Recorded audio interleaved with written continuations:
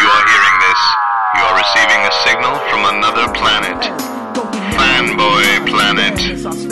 Watch anime chicks with inflatable breasts. You might be a Trekkie. Sit back and watch as the uber geek goes and kicks it up a notch. Turn to the letter F in your dictionary and add this word to your vocabulary. Take a look, cause I'm the real McCoy. Damn it, Jim, I'm not a doctor, I'm just the definition of a fanboy, baby. I'm a nerd overdrive, I will always survive. Fanboy, baby. Feel so alive watching Babylon 5. It's going to be a fanboy, baby. Making best friends with a robot bender. What's it up, fanboys? It's the Fanboy Planet Podcast, and here's your host, Derek McCaw. Thank you, Nate. This is Derek McCaw, Editor-in-Chief of FanboyPlanet.com, and we are podcasting from 3 places across the state of California on Wednesday, July 1st, 2015. We've got a lot of comics news, a lot of movie news, a lot of television news, but first, of course, let's introduce our man in Los Angeles. I'm Nate Costa. And podcast producer and Moral Compass. He's the only one who's actually in the Brett Cave tonight. Deep in the dark of the Brett Cave, it's Rick Brett Snyder. Now, I have a question. When it's just you, do you get to stay within the darkest reaches of the Brett Cave? I'm back. Where you really, truly are comfortably surrounded by so many cool action figures and books. I'm in the heart of my office, and it's illuminated by a computer monitor and one light bulb. Oh, that's a picture. Yeah. I wonder if anyone listening gets that. It truly is some amazing collectibles. It's like I'm drawn by Will Eisner. Or the Twisted Norman Rockwell. Is there a geeky? Do we have a geek one? No. Anyway, if you're listening to us here, you probably picked us up on iTunes or Stitcher app, or at www.fanboyplanet.com, or what was the other one? Podbay? Podbay. I want to open the Podbay doors and to get more people there. So please subscribe, rate us, recommend us, tell your friends about us if you are enjoying what you're listening to. And of course, if you are enjoying what you're listening to and you've heard about something that we're going to talk about tonight, well, tonight I think it's all stuff that's going to be coming in the future, then please go ahead and use the handy-dandy Amazon link that is on the Fanboy Planet website if you cannot find it at your local small retailer. You can also, if you would so choose, feel free to donate on the PayPal button that is right there on www.fanboyplanet.com. That one right I there? am, in fact, staring at it right now where it says PayPal donate at the very top, right next to a picture of Tyrese as Green Lantern. All right, that's for today. It probably won't be by Wednesday, or by Thursday or Friday. It may be a very cartoony Groot. We'll see. Anyway, and of course, if you have any questions, comments, compliments, commentary, criticism, write into editor@fanboyplanet.com. So let us begin tonight. We're going to take it's both a look back, which I've done this week, and I really apologize. I realized we had a whole bunch of Big Wow photographs taken by Rick, and that I had all loaded up and ready to go a couple months ago, and then I don't know what happened. Something crazy went, and as we're doing all this Comic-Con stuff, realized, oh my gosh, I've got this big cache. You taught me it was cache of photographs of cosplayers, and there's actually still one to run this week of the Vampirella Art Gallery. Yes. That was a focus of Big Wow. But one of the things also was from Big Wow, this is then the look forward. You can look at cosplay that was in San Jose, and there's going to be tons of cosplay in San Diego next week at Comic-Con, which is indeed early, and that's part of why I feel very frantic this week. It's like, it's the 1st of July. I still have 3 weeks for Comic-Con. No, I don't. So, we're going to be on the way or in San Diego. We'll be in San Diego by this time next week. We'll be in San Diego by next week. We'll be in line by this time. We'll be on the floor by this time next week. Oh, yeah. No. I will probably have bought something I promised myself I wasn't going to buy by this time next week. So, could be a Groot pin. Who knows? Anyway, I'm just staring at that, too, and that is an adorable pin. Yeah, so anyway, realize that that's a look back, and then we can look forward. So one in there is I am going to continue touting my friend Rob Worley's book, Scratch 9. We ran an interview with him last week, as well as with Shannon Eric Denton, who is the editor-in-chief, Grand Poobah of Lion Forge Comics, which is just done Miami Vice Remixed, Knight Rider, and I just saw today in the stores that the Saved by the Bell collection from their their digital comics has gone into print. But they were all there at the booth of Hermes Press. So Dan Herman, who started Hermes Press, is actually his favorite movie is Jason and the Argonauts. So I have to respect that he named his company after Hermes, and because it had a nice little collection, coalescence with his own name. And so they are a publisher that is very dedicated to bringing classic comic strips, classic comic book runs of a lot of King Features characters, and a lot of Gold Key stuff have been reprinted. So really beautiful books, and I know that, Rick, you've looked at some of it before as well, and so he's got some interesting insights into keeping these classic comics alive. So we did an interview with him at Big Wow Comic Fest, and then you can check out the Hermes Press booth next week at Comic-Con. So, Dan Herman. Here we got a Big Wow with Dan Herman, who is the publisher, owner, big kahuna of Hermes Press. Medium-sized kahuna. Oh, medium-sized. Okay, well, you know, it's a metaphor. No, I love Hawaii 5-0, so I even know what that means. Go ahead. So, yeah, you are here as a publisher of some really fine, high-end collections of plastic material. Thank you. You look around this table, you see all kinds of really cool stuff from, Buck Rogers comic strips. See the Phantom, Brenda Starr, Zorro, Brenda Starr. There we go. Pogo, Terry and the Pirates material. Yeah. Johnny Hazard. I'm intrigued by the Irwin Island stuff, Land of the Giants, sort of like the old Gold Key or Right. Dell comics. We've also done. We didn't bring everything because I wanted to do my panels. And because one of my friends who runs this show had a lot of books at his house, because we had done WonderCon for many years until they moved it, which is a very good show, but when they moved to Anaheim, we preferred to stay in the Bay Area. Mm-hmm. But he had a ton of stuff at his house, so I went over to his house and brought it over. But we also have done Dark Shadows. Yes, I've ever seen that. We did. We had a license from Dan Curtis, who created Dark Shadows. And the people at Dark Shadows are absolutely fantastic, and we did a lot of promotions with the stars of Dark Shadows. There were 35 Gold Key comic books that were done between 1968 and 1975. Ran longer than the show. The show was off the air. This comic books kept them going. And you had people like Arnold Drake at the end writing the stories, those comic books. And Arnold Drake created Dead Man and wrote Doom Patrol. Yes. So you had really very good stories. And Joe Serta, who was what you'd call a journeyman, which is not a jibe at him, did very good art. However, when his brother-in-law, Sal Trapani, inked it, it looked a lot better.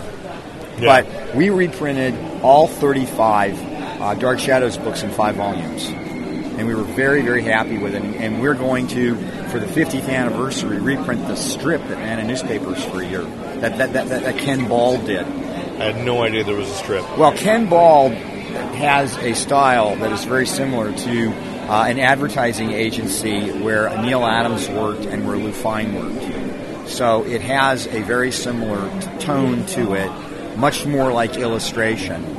And he got a lot of the characters dead on. Cool. And he used a lot of Zipatone, and the work is very handsome. And it was run in a daily and a Sunday, and we have all of the material, and it's already been put in book form, but we've been waiting to solicit it for the 50th anniversary because we feel it's the 50th anniversary is, I think, next year. Of the Dark Shadows, it'll be 1966, it'll be 2016. 2016. And just because I know my podcast producer alone is just going to listen to this and get very excited because he's a big Dark Shadows fan. Do you have any idea what your price point's going to be? Yeah, the book is $60. For a year's worth of comics, that's pretty good. Well, but the book is really large. Oh, I know. I look at here like you've got this Phantom Sunday Archives. Right. And that is a fantastic art book. That book is actually, believe it or not, it's 13 and a half inches by 19 inches. And it's actually a full-size half page of the first 6 storylines with a nice border. It's not cramped. Mm-hmm. And there's a really nice essay. And in the essay we have one of the originals of one of the strips, and we have one of the originals of one of the Raymore dailies that's in the book, so you can actually look at it. And then we have our new Buck Rogers Volume 3 Sundays, and those Sundays are not full size. They're about 78 to 80% of the original size. Okay. But on the other hand, we also have Tyrion of Pirates, and we're on our second volume of Tyrion of Pirates. Yes. Which is a very large book. And I expect to do the Dark Shadows in a format that's going to be like 10 by 14 or something. I look at your booth and I get fascinated with some of these books. And I think I need to buy coffee tables because I don't have. I mean, how does the average person display some of these things? I know it's hard. I mean, because when you have a book this beautiful, you want. And we're doing bigger books. I mean, I like to show off the artwork, and we're doing the Phantom right now. We're doing the comic book version of right, Phantom and so I want Ludo. to talk about this because I have a feeling you go off to. So you're not just doing these archives; you are doing an ongoing with Peter David and Sal Voluto doing art, and you're publishing my friend Rob's Scratch 9. Correct. And I assume there's other ongoings. Well, we're also doing. Howard Chaykin did Buck Rogers. He did a. That's right. I did buy that. Yeah. He did a 4-issue miniseries, which we then turned into a graphic novel. And I'll just tell you something really fascinating, which nobody knows. So you'll have. We are going to. We're beginning preparation to do a Wilma Deering one-shot because Wilma Deering has never had an origin. And we're going to do a Wilma Deering one-shot origin issue, and we're going to do a Black Barney is one of the main bad guys who then becomes the best friend of Buck Rogers. Yeah, I remember. And Howard killed him off in his continuity, but the way Howard killed him off, in my mind, means I can bring him back. Because you don't really see him dying. And as we know, nobody ever really dies. Unless you find the corpse. Yes, in comic books, exactly. And even then. Right. So we're going to do a Black Barney origin maybe 2 months later. And we already have a couple of people that we've selected, but I won't announce them yet because we don't have signed contracts. No, I understand, but that is exciting for the Buck Rogers fans. And I haven't told that to anybody yet. We've talked about it. People at Diamond know what I'm doing. And then we're going to follow that up with a new Buck Rogers series which incorporates these characters with their origins, which will be much more fleshed out.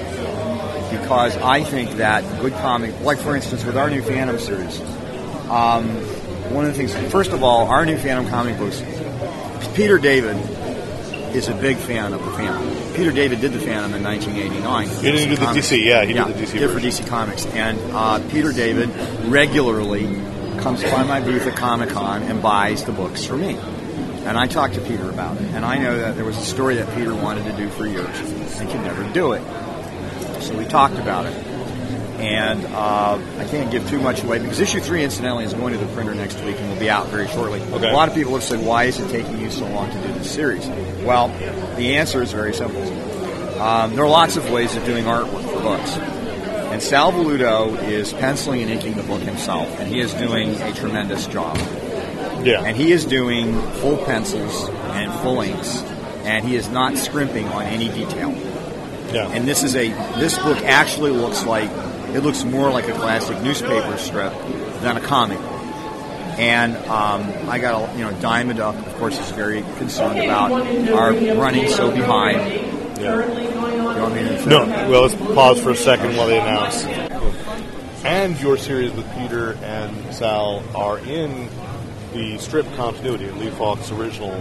Right, we're doing them in that world. Mm-hmm. I mean, there were a lot of questions when you do the Phantom, how do you do it?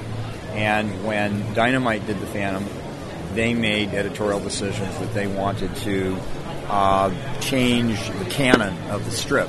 Right, it's kind of a revamp there. Yeah. And so, I mean, let's talk briefly about it. I don't want to strike any nerves. But there's something very interesting with the Phantom that it seems to me there are 3 publishers simultaneously with the rights. There's you, right? There's Dynamite, and then Moonstone has, or wrong. Okay, see, there we go. I'll be very clear about it. And Moonstone has they can do prose stories of the Phantom. That may or may not be correct. I'm not, what Moonstone does a whole group of books that are pro related, but Dynamite has a specific license to do Guardians of what is it called, the King's Watch.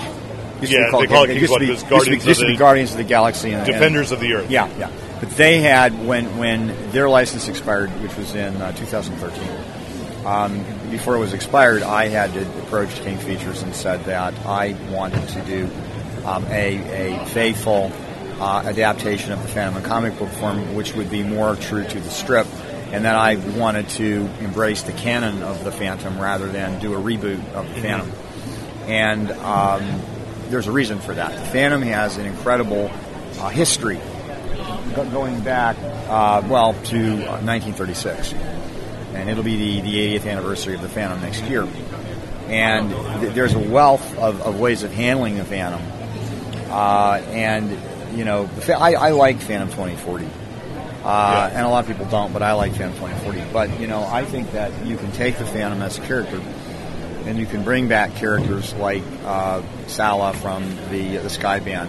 I mean, it's kind of like Superman or Batman. There's this whole universe of characters that exist in Phantom canon that you can use and create marvelous stories about.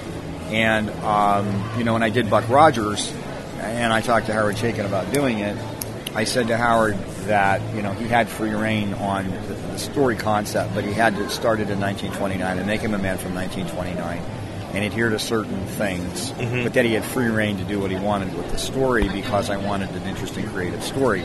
But I wanted it retro looking, and that's the way Howard did it, and Howard did a very good job with Buck Rogers. I think there are certain characters that I've had a lot of panel discussions about this that lend themselves to being updated. And a lot of people have said to me, why is the Phantom so popular in Europe and Australia and New Zealand? Yeah, I mean, that's a good question, because a lot of our listeners are American, and the Phantom is kind of, it's almost irrelevant to them. Exactly. Kind of. I mean, yes, I'm aware, but there's a reason for globally. That. Well, no, there's a reason for that. The reason is, first of all, that the Phantom has no angst. Phantom. That's a really interesting observation. The Phantom knows that he is the 21st Phantom. He knows that the first Phantom took the oath on the skull. He knows that he has a family obligation to continue as the Phantom. He knows when he dies, his son, who he has a son in the current canon, will become the new Phantom. He'll become the 22nd Phantom. So, I mean, there is a history and a canon. I mean, it'd be like saying, you know what, let's do Batman, but he's not Bruce Wayne anymore. And he doesn't have a fortune. And he doesn't have a Batcave. And he doesn't have Alfred. And his parents weren't killed. But he's the Batman. And he's alienated. And he's mean. Well, okay, fine. That's Warner Communications. They can do what they want with their characters. In Europe and in Scandinavia and in Australia, the Phantom is an iconic character that is passed down from father to son. And there is great respect and love for the ghost who walks. And so you're at odds because in America, and the other thing that differentiates the Phantom from most contemporary superheroes that are published by, DC and Marvel, is that the Phantom lives in Africa. And the Phantom has a family, and the Phantom is married. Yeah. And he loves his wife, and his wife loves him, and she's very attractive. And these are not things that we have in the Marvel Universe commonly, the DC Universe, because there's much more conflict. And there isn't that internal conflict with the Phantom and Diana and his wolf and his horse, because the Phantom understands his purpose. When you try to change the Phantom and make him into a DC character or a Marvel character, you rob the Phantom of 80 years of history, of a very... let me give you an example. Don Newton, who was a phenomenal... Love Don Newton. ...comic book artist, writer, who embraced the Phantom for Charlie, and did... I believe Sal Belluda's and Peter David's version of the Phantom is on par with the Don Newton version, because Don Newton loved the Phantom and embraced the Phantom canon and created incredible stories, which go back to the Revolutionary War. He has one that takes place like almost with the Maltese Falcon in Casablanca. He tells his new origin of the Phantom, where the Nazis kill his father, and then he confronts them and they're all killed. And Don Newton created incredible Phantom stories. And he did not take the character and stray from its core So that's fine. You want to do that, that's okay. And I understand the Phantom historically because I have been reprinting since 2009 all of the strips, the dailies and the Sundays in continuity. Yeah. And I've been reprinting all of the Gold Key and King and Charlton comic books. And that's a lot of material. And a lot of the stories that were in Gold Key were actually adapted from Lee Falk stories. Yeah. And some of the King stories were adapted from the Lee Falk stories. They were simplified. In our free comic book day, we have one of the stories that was adapted from, I think it's the 7th Phantom Sunday continuity, The Imposter. But it was adapted by Bill Lignante, I think for the King Phantom. And we have a wonderful Jim O'Para story, The River That Never Ends, with a really good, almost Twilight Zone-esque ending. Okay. And Jim O'Para did, phenomenal work on the Phantom. As Charlton was an interesting company because you got a mixed bag. You got some people that weren't great. You had Steve Ditko working there. Yeah. You had Jim O'Para starting there. You had Don Newton working there. Right, and some fascinating quality stuff, but on probably the worst newsprint. Well, that's a problem that we have with restoring it. We're very careful in restoring it, and I think, let me go get and show you this. I mean, I think our restorations look pretty good when you consider what we're dealing with. I mean, some people complain, well, this isn't a very good restoration. And the people that complain never bought the Charlton books. Right. Because they printed them on presses where they made cereal boxes. Yeah. And their screens were like, the lowest, screen you could possibly get. And I mean, the colors were all like, really awful. And, we do, you're looking at it, you can tell me, and you can tell me if you think it stinks, but it really doesn't No. I mean, I remember buying Charlton comics as a kid, and so even then, when I was a little kid, I knew there was something off about their books. Something really off about them, exactly. But I mean, we do a really good job restoring these things and bringing them back to life. Yeah.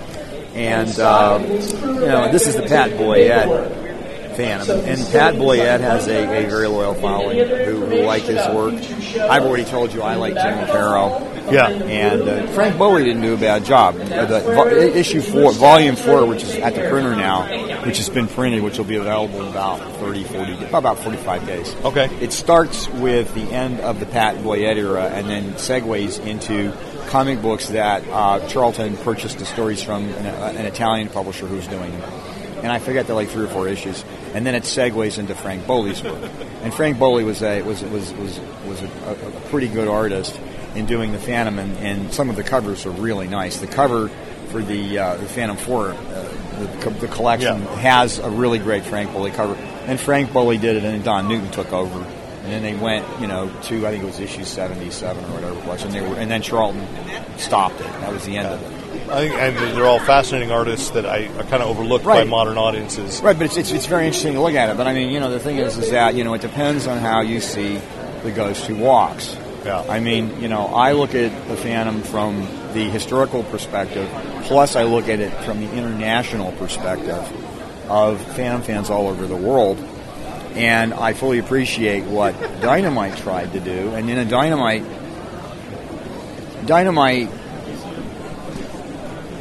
did not have permission to proceed with the 4 books that they did.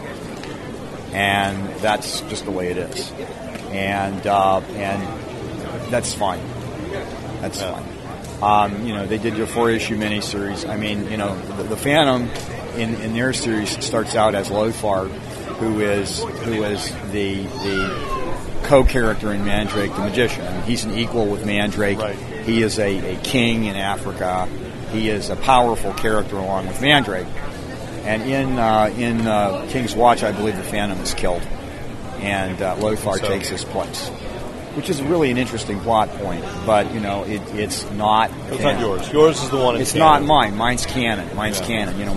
I'll tell you, the Phantom will be around forever in Europe and in Scandinavia and in the United States. The Phantom will be around, long time from now. And I really believe that the books that I'm doing, when we collect them into graphic novels, will be around, and people will look at them. And we brought back the Baroness, who was evil.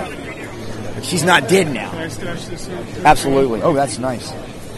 And, we brought back the Baroness, and we brought back Diana's first boyfriend, who was supposed to be the Phantom, and then Lee Falk changed his mind. Oh, okay. And we have, and Peter David has thrown everything in there to make a really exciting story. And the first 2 issues have been very well received, critically and by the Phantom community, which is very important to us.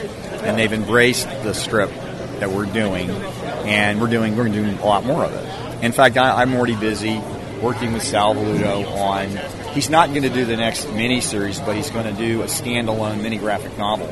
Good. And I don't want to go into too much detail, but it's the Phantom fans are going to die when they hear what we're doing. Right. Wonderful. We'll leave that there. Because I don't want to lose Sal, and I told him that the other day, so we already have a deal to do that. Good. Well, we've got some activity around the business. I'm going to let you get back there, but thank you so much for taking the time to talk. Go ahead. Thank you.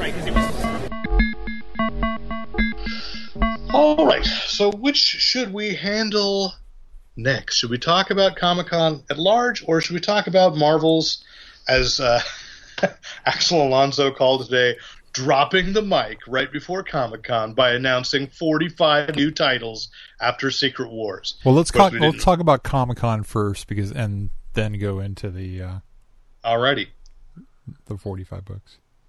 So one by one. Next week is the madness. It is indeed Comic-Con International, and there's a lot going on. We already know they've introduced, they mentioned a lot about Hall H. We've got Star Wars. We've got all the Warner Brothers television. We've got all the Warner Brothers movies. We know that it was confirmed today, of course, that Suicide Squad and Batman v Superman will be presenting at Hall H with both Ben Affleck, all Ben Affleck, Henry Cavill, Gal Gadot, Jesse Eisenberg, Amy, who was playing Lois Lane, suddenly blanking on her last name. And I love her. Amy Adams? Amy Adams, yes. And, of course, Zack Snyder. So what about Jason Momoa? See, they're withholding that, but I'm still going to make the prediction that they're going to pull what Marvel did a few years ago when they unveiled Your Avengers, because it had been rumored there that Jeremy Renner was going to be Hawkeye, because Thor hadn't come out. They hadn't seen him yet, and then they unveiled him on stage, but had not previously announced him as a guest. So I wouldn't be surprised if all of the Justice League showed up. I'm going to make a prediction. He's going to ride in on the back of a Galapagos turtle, and then somebody's going to go, "Yeah, I thought that was going to be a lot faster," but no.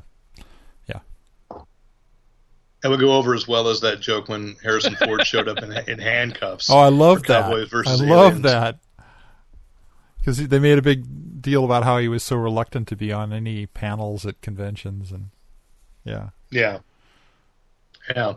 So no, I don't think we have that. After all the time that people have waited in the Hall H, I don't think that they have time for him to ride in on a Galapagos turtle. Dolphin. Plus, I believe San Diego just lost one. One died at 150, so at least the locals would find that in poor taste. But he is Khal Drogo. It does not matter. So. Yeah. Are you going to try and get in for that? I can't imagine that's going to be easy to get into. No, we don't get any. Here's the thing: they have reinstated the wristband policy. Yeah. So there's no cutting. You can't get someone to save your place in line. Right. You can. They're allowing, you can get a wristband that will show that you camped out. You can get a wristband at 7:30 in the morning that says you have a place. But if you have not shown up by 7:30 in the morning, you don't get a wristband, and good luck trying to get in. So the reality is, and this is where I have to reinstate in case anybody has looked at some of the exclusives and stuff. Reality is, we go to work.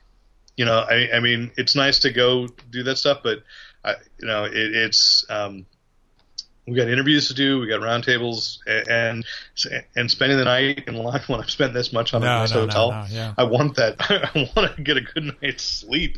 But also, there are just a lot of things that, yes, it is fun. Don't get me wrong, but it's like people ask me, and I had to cut this off a couple years ago, of well, can you pick up that exclusive, like that exclusive Lego minifigure? for me, and this is somebody I barely knew, and I'd say, if you don't understand, that's a 2-hour line, and I probably only have the right to get one, and I have a son who's into Legos. Yeah. I'd get that, and oh my gosh, there are incredible Lego figures this year too, which I haven't even there's so many exclusives. I haven't had a chance to put them all up, but Lego will have a convention exclusive set of the cover of Action Comics #1. Wow. So you get a little Superman throwing a car and as Legos. As a Lego. There are a few other minifigures. I can't remember what but DC characters. I think a couple Marvel characters as well. So it's but that's a lottery that you have to be around, be willing to stay near that place for like 2 hours. And when you get home, this stuff all goes up on eBay, and it's twice or 3 times as much as it would have cost if you'd stood in line. But you got to figure how much is your time worth, right? So for 2 hours of your time that you've spent to be at this convention, that you're spending on hotel and airfare and just the time of being there, standing in line is like, I'd say that's $60 an hour right there. Yeah, and I know there have been some websites like Bleeding Cool usually runs, here are the things that you could probably stand in line and pay for your trip to Comic-Con. But to me then, if you actually don't get to enjoy Comic-Con because you're standing in line for everything.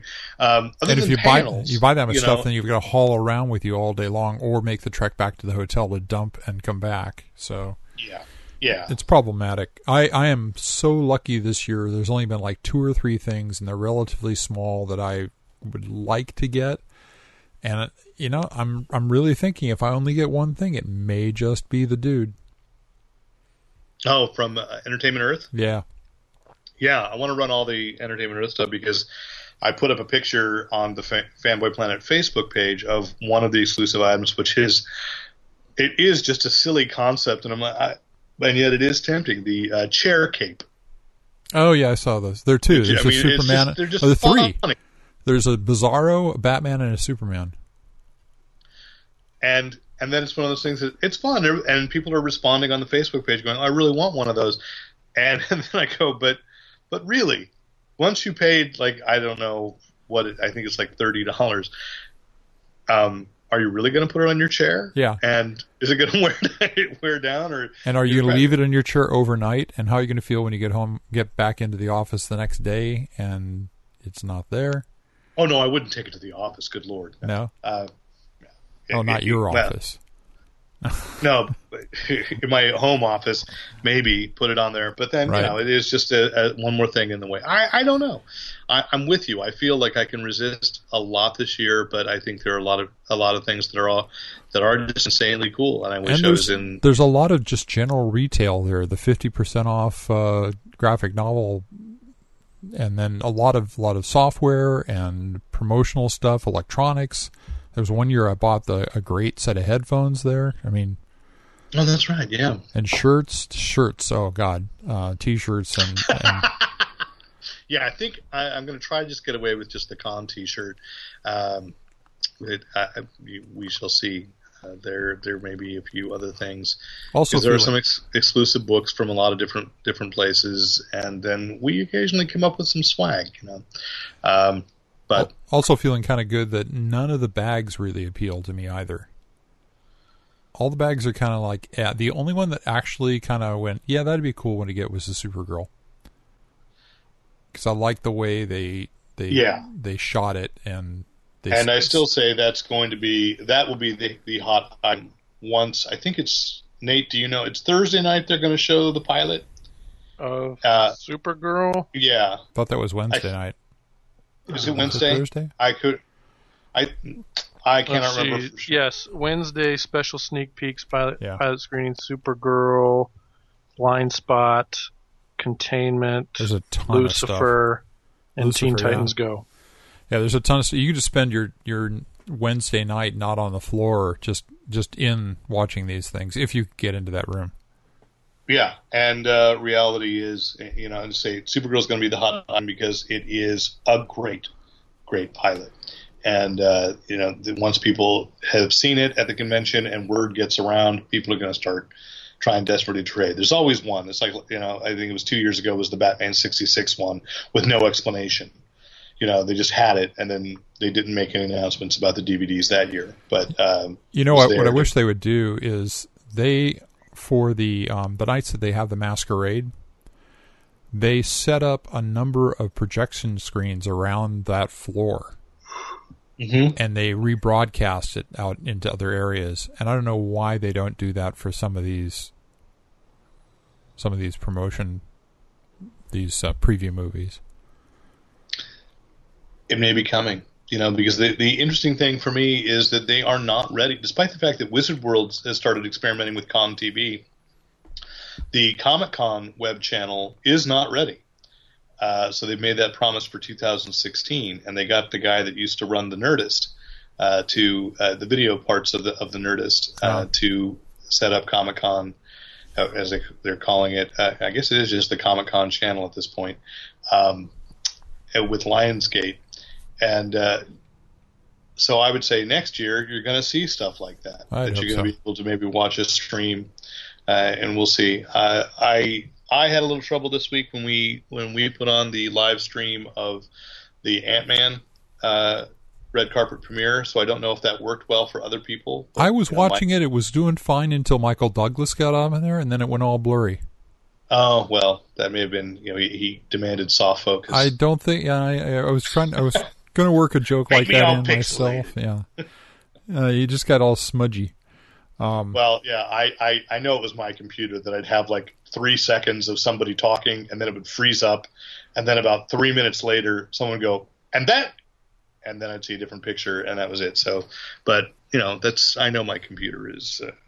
But needs an upgrade. So again, donate to PayPal. I did think they were doing a good job of that broadcast. They, in general, for something that was just going to be a red carpet and they weren't going to go inside and see anything, not like the Oscars or the Tonys or anything. That was pretty good, pretty entertaining. Oh, good, excellent.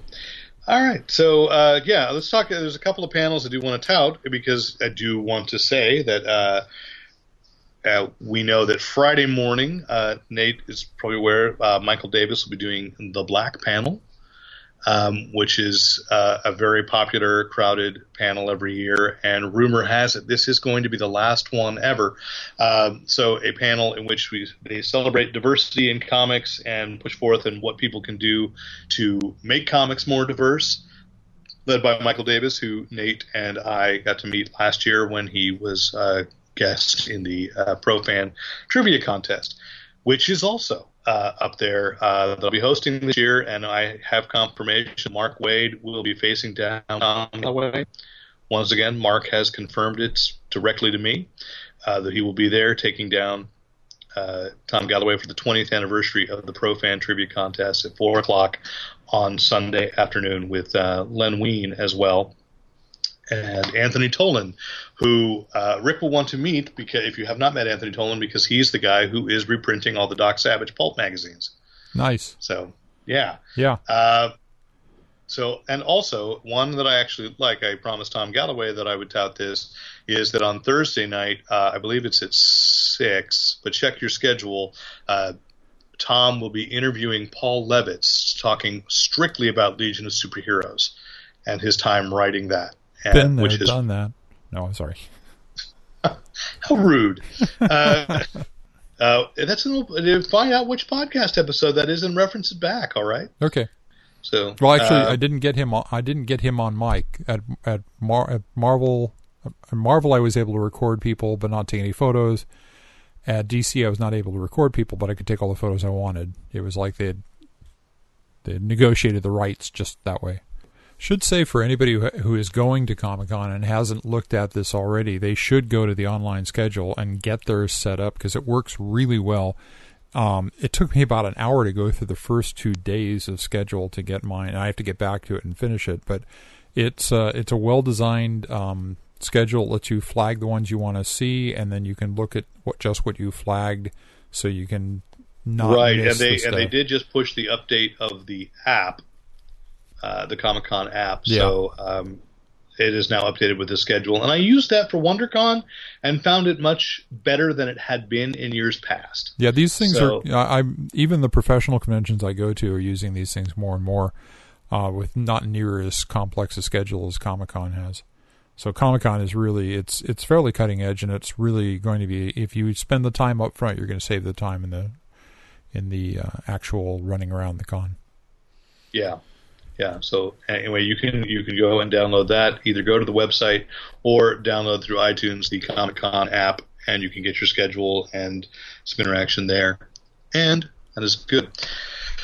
So let's roll into the big thing, which was today, Marvel, and handed out at shops too, but it said the mic drop of 45 books, because after Secret Wars, everything starts over from number 1. And DC did that too, but in June, and had the courtesy not to reboot everything. Well, frankly, not everything starts over because not everything continues. Well, that's true too. Yeah. I'm looking at, like, in this week's stack, I had an Amazing Spider-Man in the midst of Secret War that is going to reboot, but they're making the numbering very confusing. You know, this is Spider-Man 19.1 here, but there will be one in the site. In the relaunch of 45. So some of them are very interesting concepts, and I really like where they're taking things oddly and doing what I feel that DC did as well, which is it's about the book itself, and continuity be damned, perhaps, in some of these. And then some of these are very clearly tightly woven in with other books. So we shall see. But the rumors of there only being one Earth afterwards, maybe we started that rumor, are very clearly false from the lineup that they've got here. Yeah. So shall we dive just in? I've got the pages. Yeah, let's start with A-Force. Although their alphabetization sucks because they did use the as a T. Yeah, I know. Which in proper grammar you're not supposed to do. But I stuck with it because it was easier to keep order that way. Yeah, so Apple does the same thing. We should mention one thing about Comic-Con that I completely slipped my mind. What's that? Teachers panel. Absolutely. Nate's been working on the sitcom Teachers as a production assistant, and that will have a panel. What time is the panel there, Nate? I have no idea. I'm looking for it right now.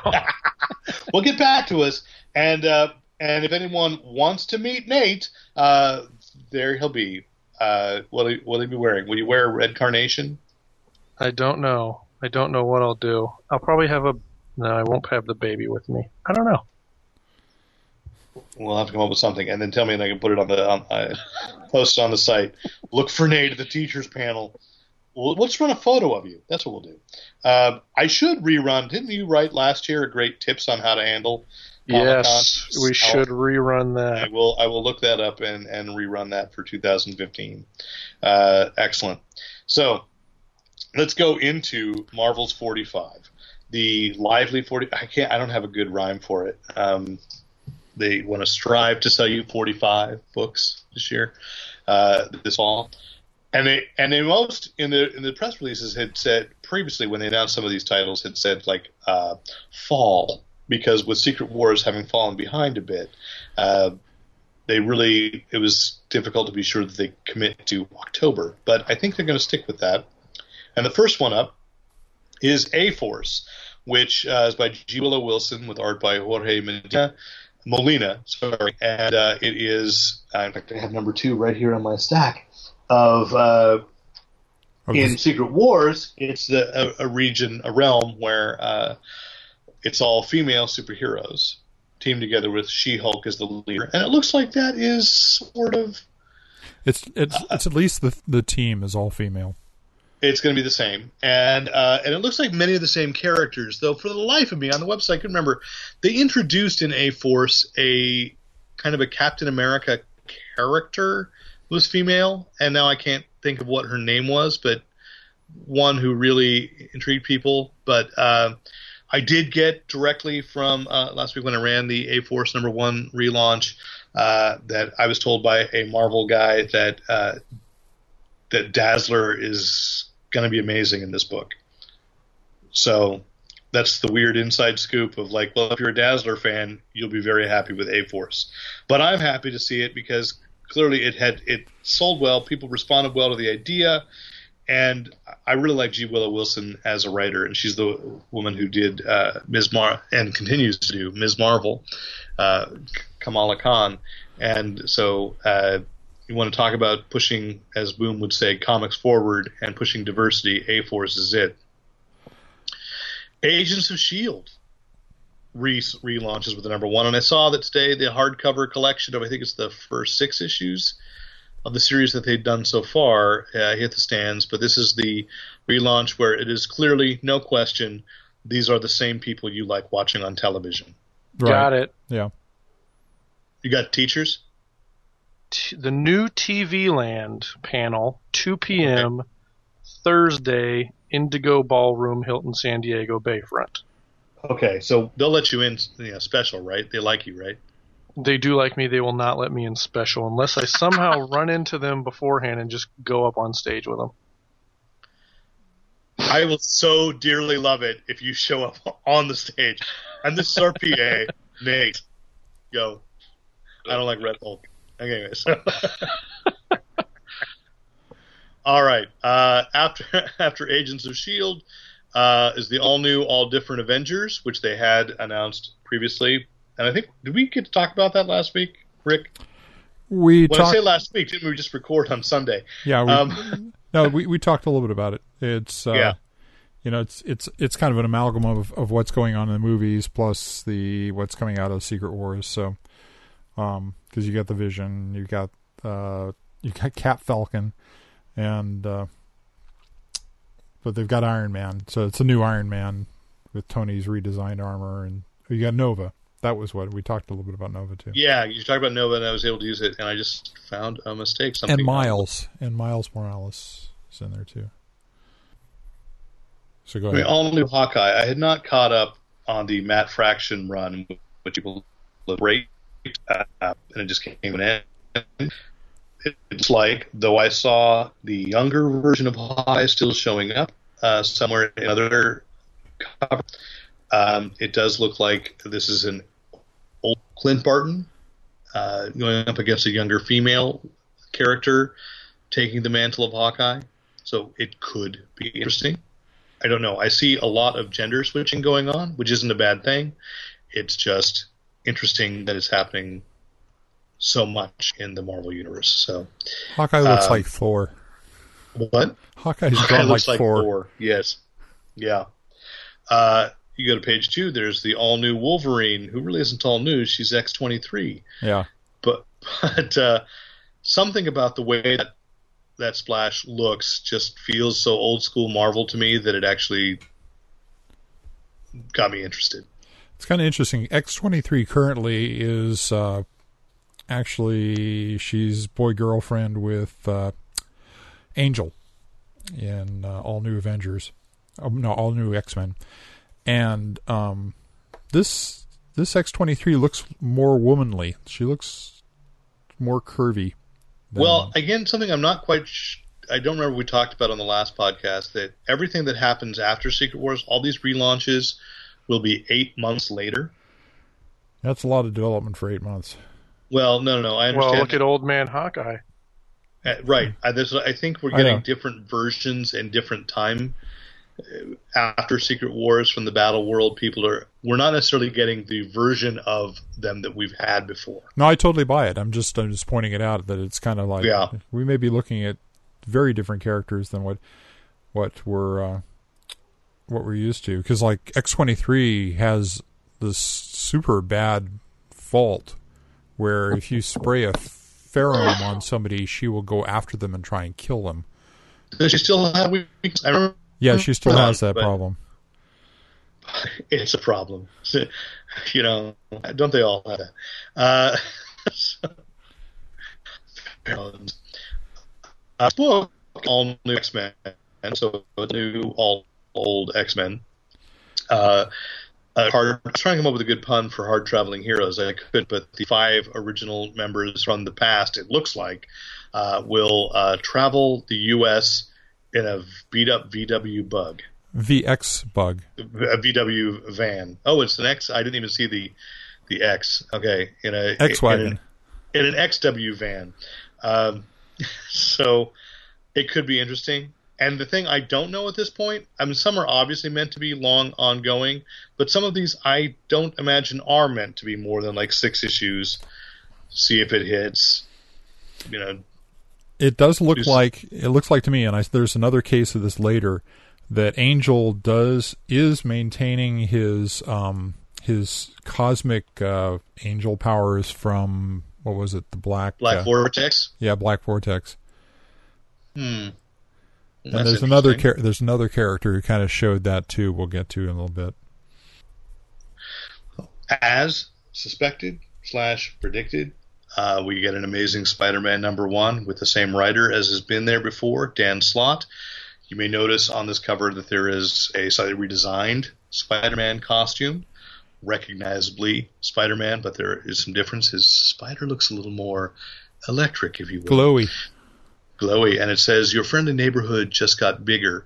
So, you know, it's interesting because one of the things that from the Sony memo leaks had been that they were concerned as they moved Spider-Man forward that they wanted to make him more international, to make him more interesting visually, because we'd seen him go on New York skyscrapers for 5 movies. They wanted to see if they could get him, like, you know, with the Eiffel Tower in the background or with Parliament behind him. So rumor is this will take him a little more national, and you see him sort of almost in a Bond. Peter Parker's in a Bond-like look with a white tuxedo. And he's touching his watch. Something's going on with the watch. And he's actually, I think they're placing him in China. The building behind him has Chinese lettering on it. So, and at least one of the ladies is Asian. What I've heard is, again, that this is Peter Parker taking a greater ownership of his success as a result of the Superior Spider-Man, of Doc Ock being in his body and leaving him with a company and ambition that he had never had before. So it's a good way, in shorthand, to separate out the idea of Miles Morales operating in New York, but Peter's on call for him as a mentor if he needs it, but also to keep their adventures separate without people going, which Spider-Man is this in New York? So it does explain why he'd need a car, too, because if he's going to go around Europe, he's got to have a car. Well, I really just... Europe and Asia. A new Spider-Mobile. Loved that buggy. Anyway, you know, when Miles Morales was announced last week with the Spider-Man solo book, and it's adjectiveless, it's just called Spider-Man. Again, the news cycle basically said, "Oh, you know, Peter's going away," and it's like, no, there was nothing there. This was happening. It's just, if you're a regular reader of comics, you totally understand how one character or one title can somehow split into 17, like the X-Men or the Avengers is in danger of becoming. So the next one up there is Angela, Queen of Hell. Anybody reading this book or reading the prayer book? No, because what I put down there was I read the first issue of Angela Asgard's Assassin. I did not particularly enjoy it, so I did not continue. Yeah, me too. I think there's something interesting about the idea of a character who started out as an angel for Image Comics becoming the queen of the afterlife. The writer is vaguely interesting to me, Marguerite Bennett. I haven't actually directly read her, but again, she's one whose reputation is building a lot. I'm hearing her name mentioned a lot, and she'll be writing the DC Bombshells book. We talked about her actually a few weeks ago at Baycon. So that's kind of interesting. She's got a definite Spawn vibe going on that throne. Well, I wonder, will they try to just outspawn Spawn with her? Yeah. That was an awkward sentence. I don't know what's wrong with my tongue tonight. All right, let's take a look then, and you go to page 3. Oh, and it's slowly loading. Astonishing Ant-Man. Trying to reestablish... I don't believe this one. I'm assuming Scott Lang, and Scott has the Grizzly, and the Grizzly's been working for him in the current Ant-Man book, which I guess just finished up, huh? Yeah. And it looks to me like the character right next to him must be the Wasp, but a version of the Wasp we've never seen before. I'm not sure. I think they've got the old Ant-Man's Rogues Gallery there, because I know Porcupine was a classic Ant-Man villain. That was actually one of the first Marvel villains I ever read a story of. And I'm pretty sure Whirlwind was in there too. She's kind of reminding me of somebody, but I don't know. I don't think it's Wasp, but could be. Could be.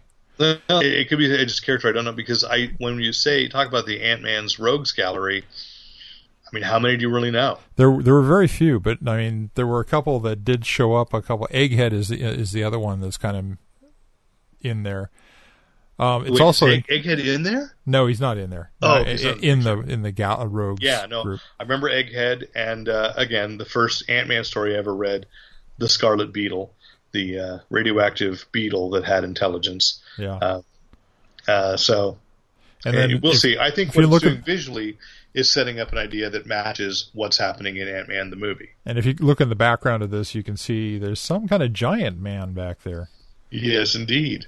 And again, let us not forget, there was rumor that Paul Rudd will become Giant Man in Civil War. So it's interesting there. Below that is, of course, Captain Marvel being relaunched with the showrunners of Agent Carter as the new writers taking over.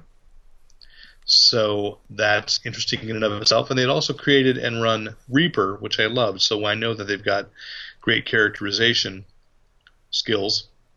And we shall see that. That's, again, a no-brainer that they'd relaunch that, since that's going to be a film. Carnage. Are you interested in that? Carnage is a I always feel bad reading a Carnage book. Okay, that's a take I hadn't thought of. Why do you feel bad reading a Carnage book? He's a psychopathic murderer. He's unreal.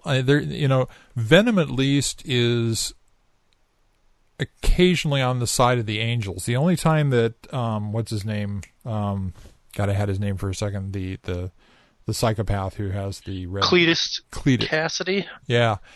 The only time he was ever anywhere near good was during Axis, when he got flipped. And even then, he was trying to do good, but he was still killing and dismembering people.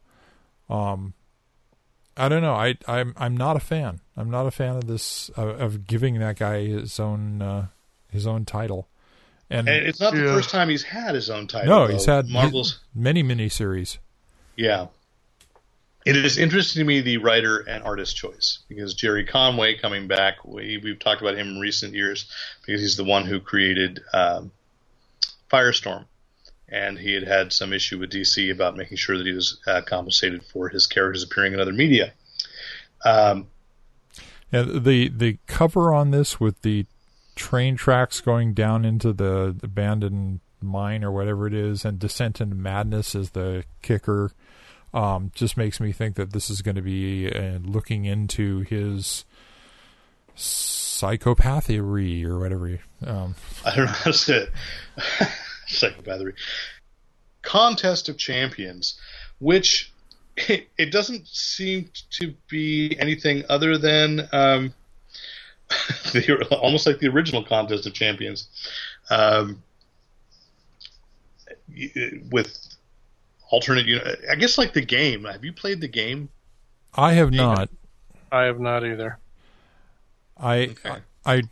There was another Marvel game that just came out, and I tried it on my phone, and it was just huge and way slow to download updates, and I just basically gave up on it. It was mildly amusing, but there's a DC book that's based on their on a fighting game. There's Injustice: Gods Among Us that has an ongoing, and then the other one that game that we both played the beta of. Right. So same concept, only Marvel is allegedly putting it into their continuity with, instead of Battle World, there's going to be Battle Realm afterwards. Yeah. Okay. Yeah, and I guess that's my only disappointment is Marvel. I don't feel that you need to have everything so tightly tied to continuity there. I don't know. We'll see. I can't imagine that it's going to be more than like a 6-issue miniseries, and that's probably the intention. So yeah. But with great alternate universe versions of characters, I like that. But it's I don't know, because it does remind me of. In the 80s, when comics were, how much was it, 75 cents? A piece. And I bought that Contest of Champions and went, that was silly, but I got to see a bunch of superheroes I didn't know before, like Shamrock. It was, and Sabra. So, next up, a new launch of Daredevil, which after kind of the lighthearted, I don't know if it's called lighthearted, but the Mark Waid take, which was brighter. It looks like this version by Charles Soule and Ron Garney will be dark again, more in fitting with the Netflix series, and his costume is largely black. And would you agree? Does that look like Gambit? Yeah, I'm sure that's Gambit because he's got a pole, and he's got that's what I thought too. The but Gambit kind of open top cowl. Yeah, he's kind of a good match for Daredevil. He's almost like a good Bullseye, you know? Yeah. Is Deadpool, which is Deadpool. It looks like it's more of the same as before, but that's not a bad thing, because if you're a fan of Deadpool. But there's no Brian Posehn listed on there. I don't think Brian Posehn's been writing it in a while. Oh, really? Yeah. I haven't been reading it in a while. Cut a lot of books out. Yeah, I know. I understand. It was still good, and I think without Brian Posehn, what I've heard is the Deadpool got it was still fun and kind of the over the top humor, but that there was really an emotional core that had been kind of unexpected. So that's like I said, it looks like it's just more of the same.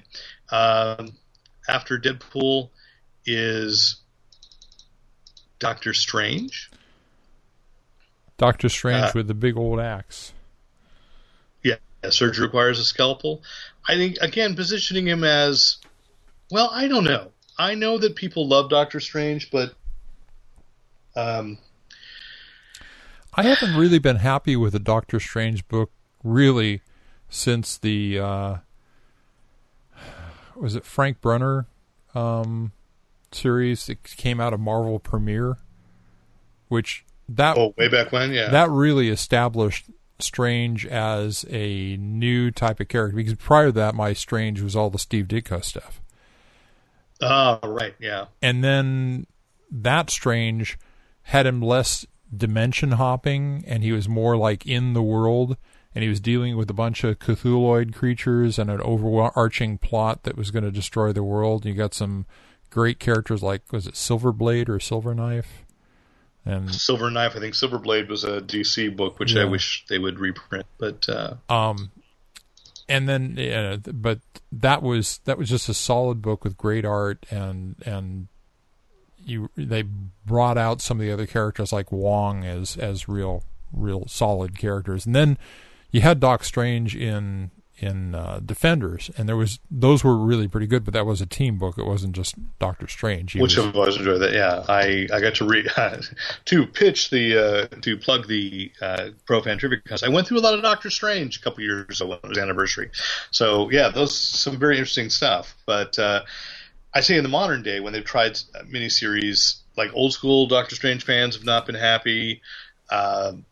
Nothing's really stuck. So it'd be interesting to see this. The jury's still out for me on Jason Aaron as a writer. He's writing Thor, which has been really good, but I think he's done some Hulk stuff that was not entertaining, and some earlier Thor stuff that I wasn't so into. So, I mean, like any writer, it just depends on whether or not he's got an idea that we're responding to. I think that it's very important to Marvel that Doctor Strange have a solo book, obviously, because they're going to have well, a movie. We've had Strange who has, in the recent past, Strange lost Sorcerer Supreme status and then worked really hard, even though he didn't have it, to still be a force for good. And then I guess he reclaimed it when Dr. Voodoo. Oh, yeah, okay. That's right. There was that period, too. He had become the Sorcerer Supreme, and then he went over to the dark side. He got twisted around. But what I don't want them to do with this is I just read the new Dr. Fate, and it's going to be fine for a lot of people, but for me that is not that wasn't I don't really want the MacGuffin of the helmet to give me the powers, and then I've got to discover. I don't want Greatest American Sorcerer, you know. And now you've pointed out something that now bothers me about that book. I was okay with that because I'm waiting to get Naboo in there. Yeah. I mean, like I said, but it also, you know, when we talked about that on the podcast a little while ago, you hadn't really read any of the reboots where they had essentially established that for a long time. Yeah. So that's not a new idea to me. Yeah. So I was more open to it, but I do hope that Naboo shows up so that there is at least some connection to the... But I want a Strange who is comfortable in his powers and his position, and I want him to be taking on big stuff, and I want them to build a big cast around him again. I'd like to see Klee come back. I'd like to see, you know, maybe Mordo decides he's going to recant and become a force for good if he can, kind of thing. You know, that there are lots of things you could do in that space. I understand. Next up is a controversial somewhat because of who's writing it, which is, and if you refresh, you'll see, is Drax. Not the Destroyer, just Drax. Yeah. You have a wrestler writing a character played by a wrestler in the movies, and it's CM Punk writing it, and not Dave Bautista, who probably doesn't at the time, but still. Anyway, it's another character where I'm not sure, beyond what I see as a little thing of the IFC, the Intergalactic Fight Club, it's probably just a miniseries. And they're just not telling us what is and isn't. Yeah, I think that's probably a good way to place it. If I thought they were going to take Drax, I think they're comfortable with where Drax is right now. But Drax is one of those characters that's been interesting to me because of his rebirths and the way he's changed every time he's reborn. You know, he's more cerebral, less powerful, more powerful, less cerebral, more cosmic, whatever. This Drax is the muscle of the Guardians of the Galaxy, and that's what he is. Yeah, we'll see that. You go to the next page, and we've got Extraordinary X-Men. It's a lot of Jeff Lemire, who used to be all over the New 52 and is now part of the Make Marvel Thrive 45. Did that one work? Almost. Right? It's too many syllables. So, keep going. I'm trying. I know. It just doesn't flow trippingly off the tongue. But Extraordinary X-Men, which I think places things that almost look like classic versions that would be appearing in Age of Apocalypse over for Fox. But I don't want to overplay that hand either. But it is the Mohawked Storm. You've got a younger Jean Grey. You've got Nightcrawler the way I like him best. He's got a sword. He's kind of swashbuckling. But that doesn't mean it's this universe's the Nightcrawler we know. There's the modern Iceman, because, of course, the original Iceman, the one who's exploring his sexuality, is part of all new X-Men. And then it's Magic and an older Colossus. Beardy Colossus. Beardy Colossus. The Steelbeard. Let's call him that. Steelbeard. Sounds like a pirate. And Old Man Logan. Yeah. I'm most excited. Of all the X books, this was the one that I'm most excited about. Because I like this team.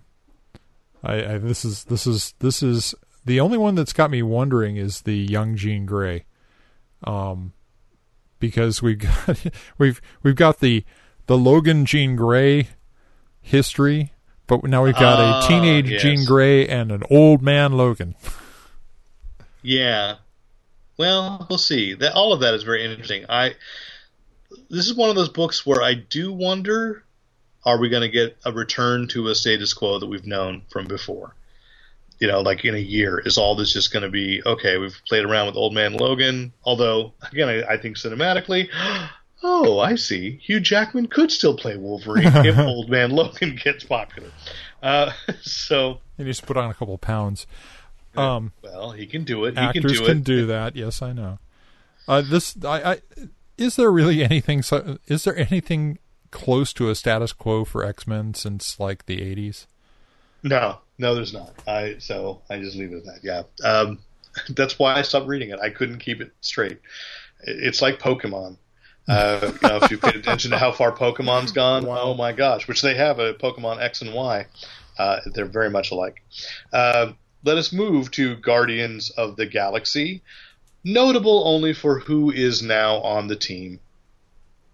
And you see right there in the picture, essentially the same creative team, but now the Thing, Ben Grimm. And historically, this is my favorite, after the original Secret Wars, Ben Grimm went out into space for a while, stayed on the planet. So if their idea is to kind of harken back to Rocky Grimm's Space Ranger, yeah, this is the place I'm buying to do the it. book anyway because I like Guardians of the Galaxy. But there's actually one other difference here, and that is no Gamora. No, because she's on A-Force. Yeah, she's also she's also fighting on the cover of Contest of Champions. Right, and I've seen alternate art for that cover that didn't have the banner at the bottom, and she's the other cosmically enhanced Black Vortex character to survive with her. Well, you know why you've seen that art without the banner at the bottom? Because we have it on Fanboy Planet. Oh, okay. You can click and you can see that. The thing is, too, I say this, what was appearing in the Marvel previews is it's all stylized and got this top and bottom banner to make it all look consistent. The artwork that when they've made the announcements of the books, if they sent it to us, it's run on a separate page as well with a much more in-depth write-up from Marvel and myself as to what the book looks like it's going to be. So, did you guys already say who Star-Lord is? Who Star-Lord is? Is it Kitty? It's a chick. Yeah, I'll bet it's Kitty. Who? Kitty Pryde. Oh, it could be. Star-Lord's fiance. Okay. Well, there's a Star-Lord book, right? Yes, there is a Star-Lord solo book. Well, there's still a Secret Wars book of Peter Quill versus Kitty Pryde. It's not versus. They're in love. But they're fighting. She's like chewing him up in the first. I have seen you and Debbie. Well, that's different. Yeah, she can't phase. Debbie's blades are not sharp enough to cut through my mask. I wouldn't say that around her. Okay, next up, I just love the idea, and again, I raved about Howard the Duck last week, and this is why.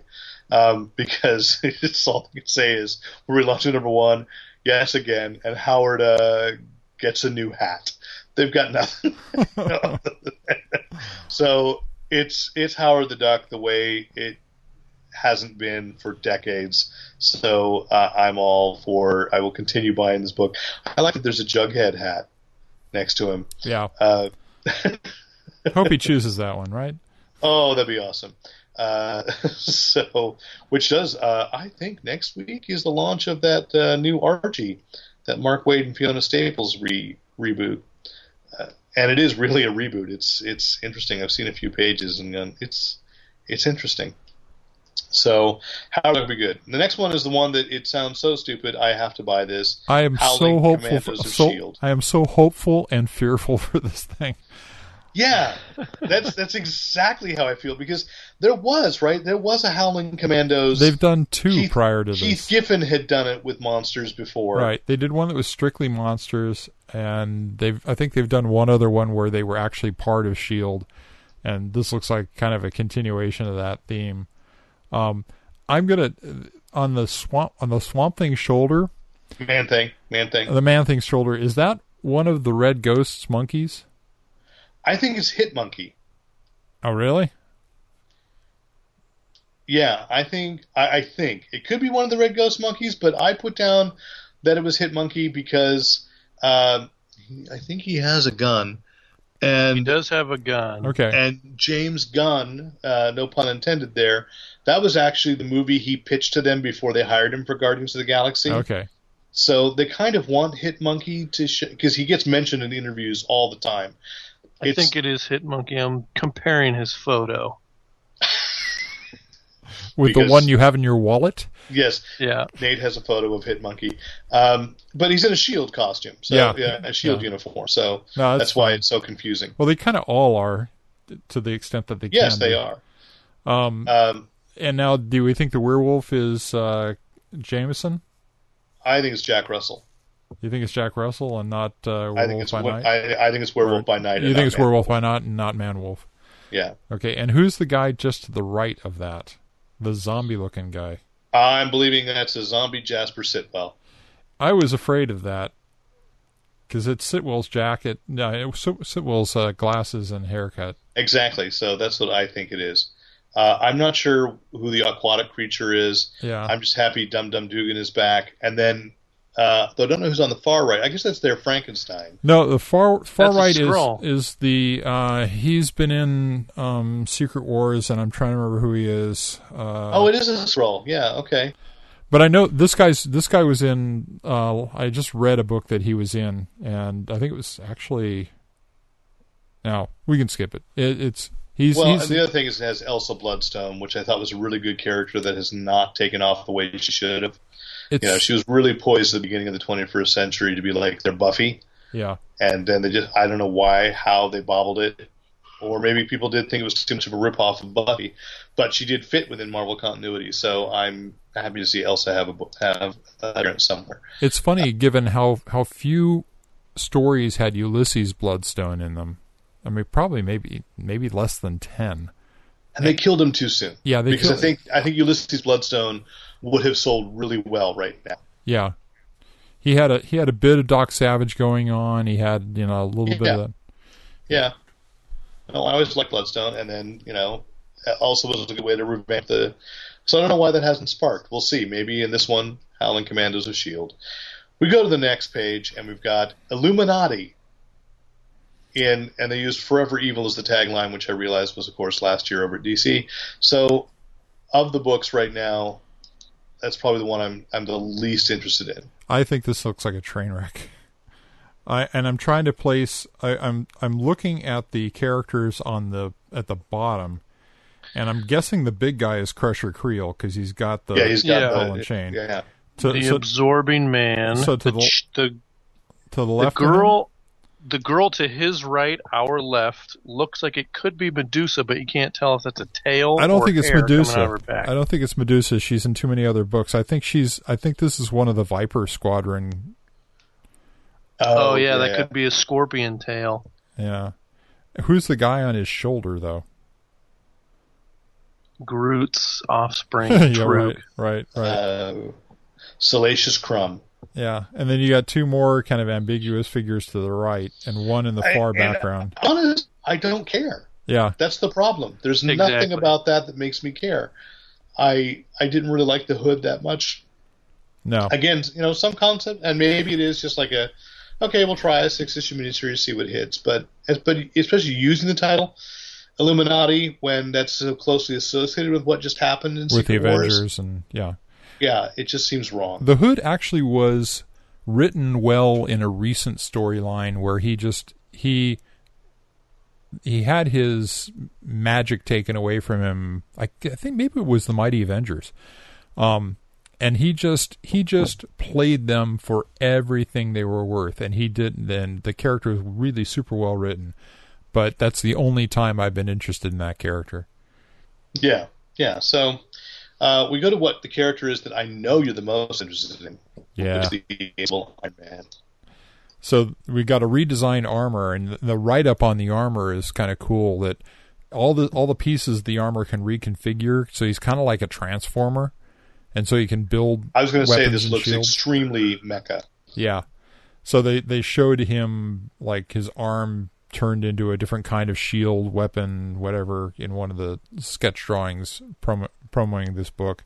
I am happy to get a Tony Stark who is back into being the best at what he does, which is coming up with cool new armor and new toys, and not being. I enjoyed the Superior Iron Man when it was started. By the time it was done, I was happy to see it go. I wondered, yeah. Your enthusiasm did seem to dim a little bit. Yeah. So I didn't. I want to see Tony return, and I hope that Arno isn't part of this.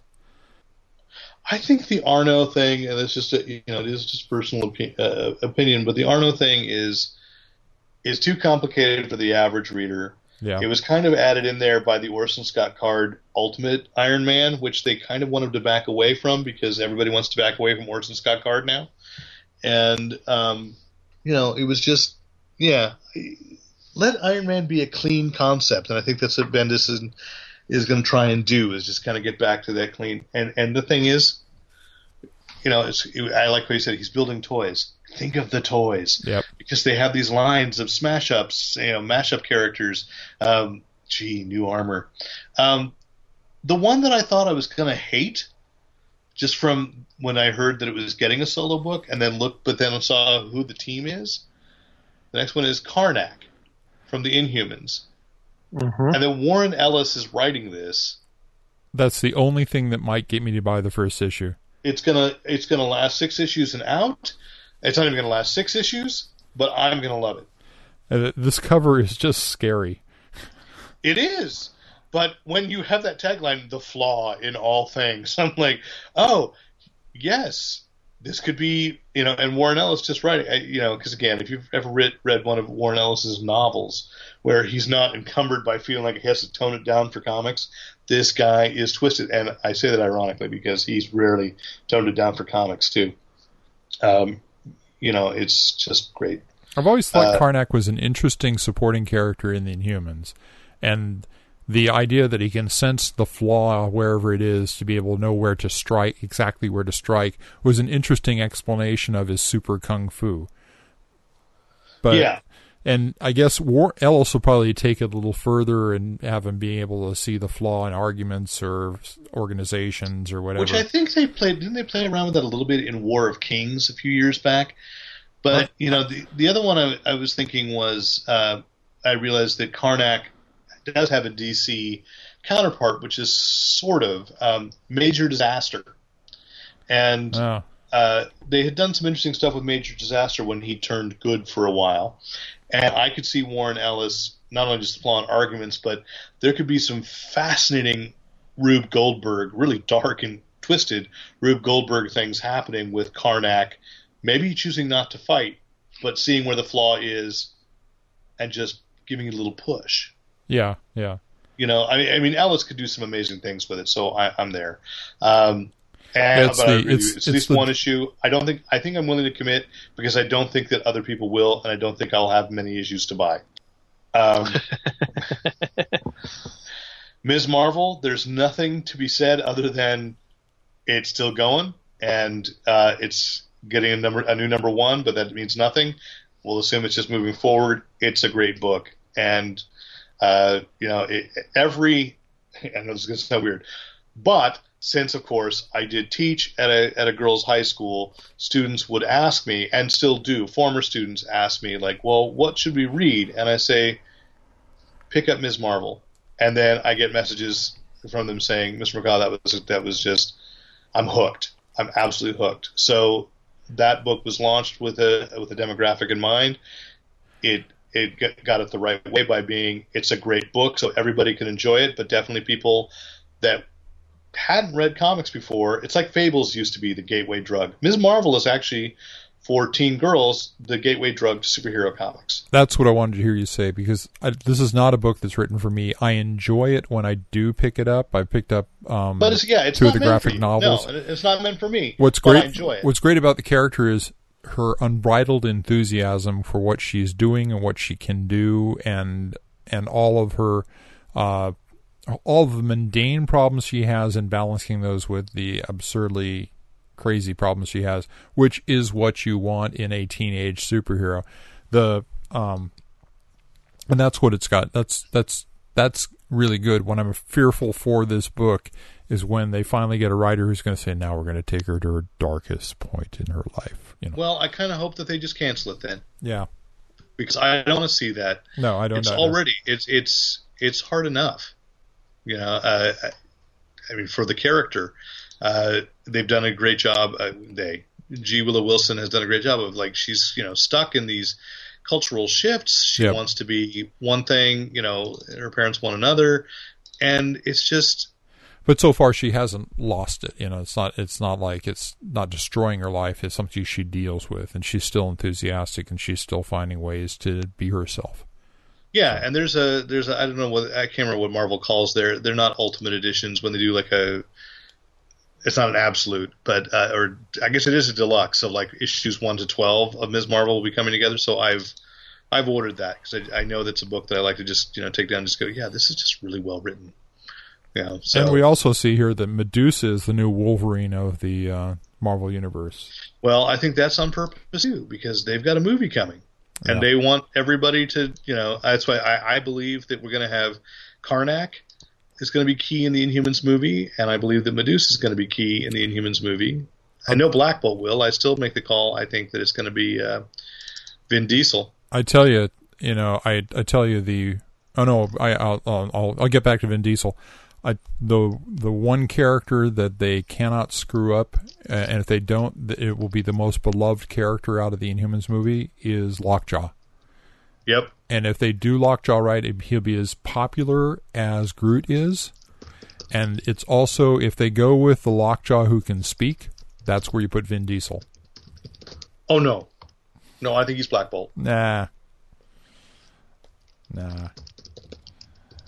I like the Black Bolt that we saw that we're seeing in Secret Wars. The suave and dark-haired. He's almost James Bondish in that. Okay.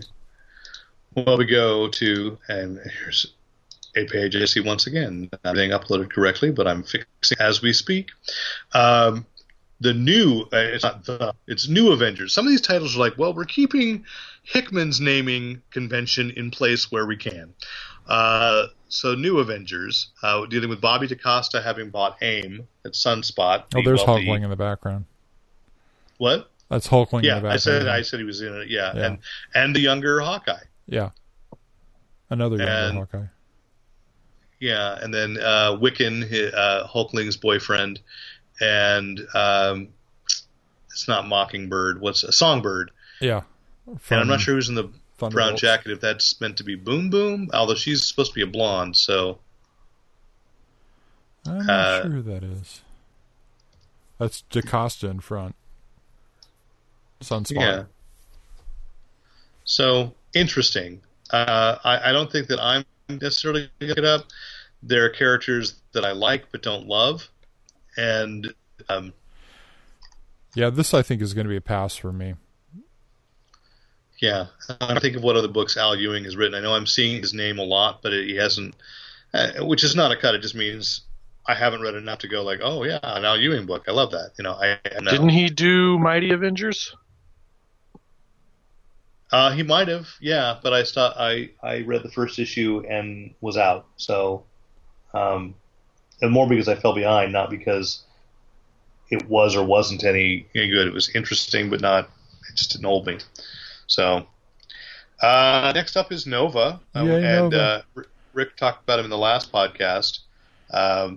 About what a great character the new Nova is, and now his father is back, which had been part of the original Sin prologue that he was looking for his father. So it's the family business. So we're actually seeing father-son superheroes. Not much to say except it was a good family-friendly character before, and I hope that it continues. Looks like the young Nova's costumes changed a bit. Luckily, they don't have the ear spikes from years back for Nova Senior. You remember the shoulders that he raises his arms, he's going to spike his head. Oh, the 70s. Yeah. Padded shoulders. Love those. And next is Old Man Logan. And the thing, and Nate, maybe you'd have a better... perspective than I do, is that if you've got Old Man Logan, is the popularity of Old Man Logan really because Mark Millar's concept of Logan was so cool, or was it just his vision of the future of the Marvel Universe? I didn't really care for the series at all. I didn't either. I stopped reading it about halfway through. I read it all the way through, and I would have to say it was the characterizations of everybody, of seeing what had happened with like the Hulk families and the, having him go through driving through the corpse of Giant Man. I was like, wow. I can remember walking to the comic shop and there were people just like going, "That's so awesome! He drove." And I'm like, okay, it was Mark Miller. It was dark. It was twisted. It was So I don't know how that character is going to fit. However, Jeff Lemire, who is also all over the Marvel universe right now, he's almost as omnipresent as Wolverine used to be. Only he's real. Is that he's writing Logan, and so.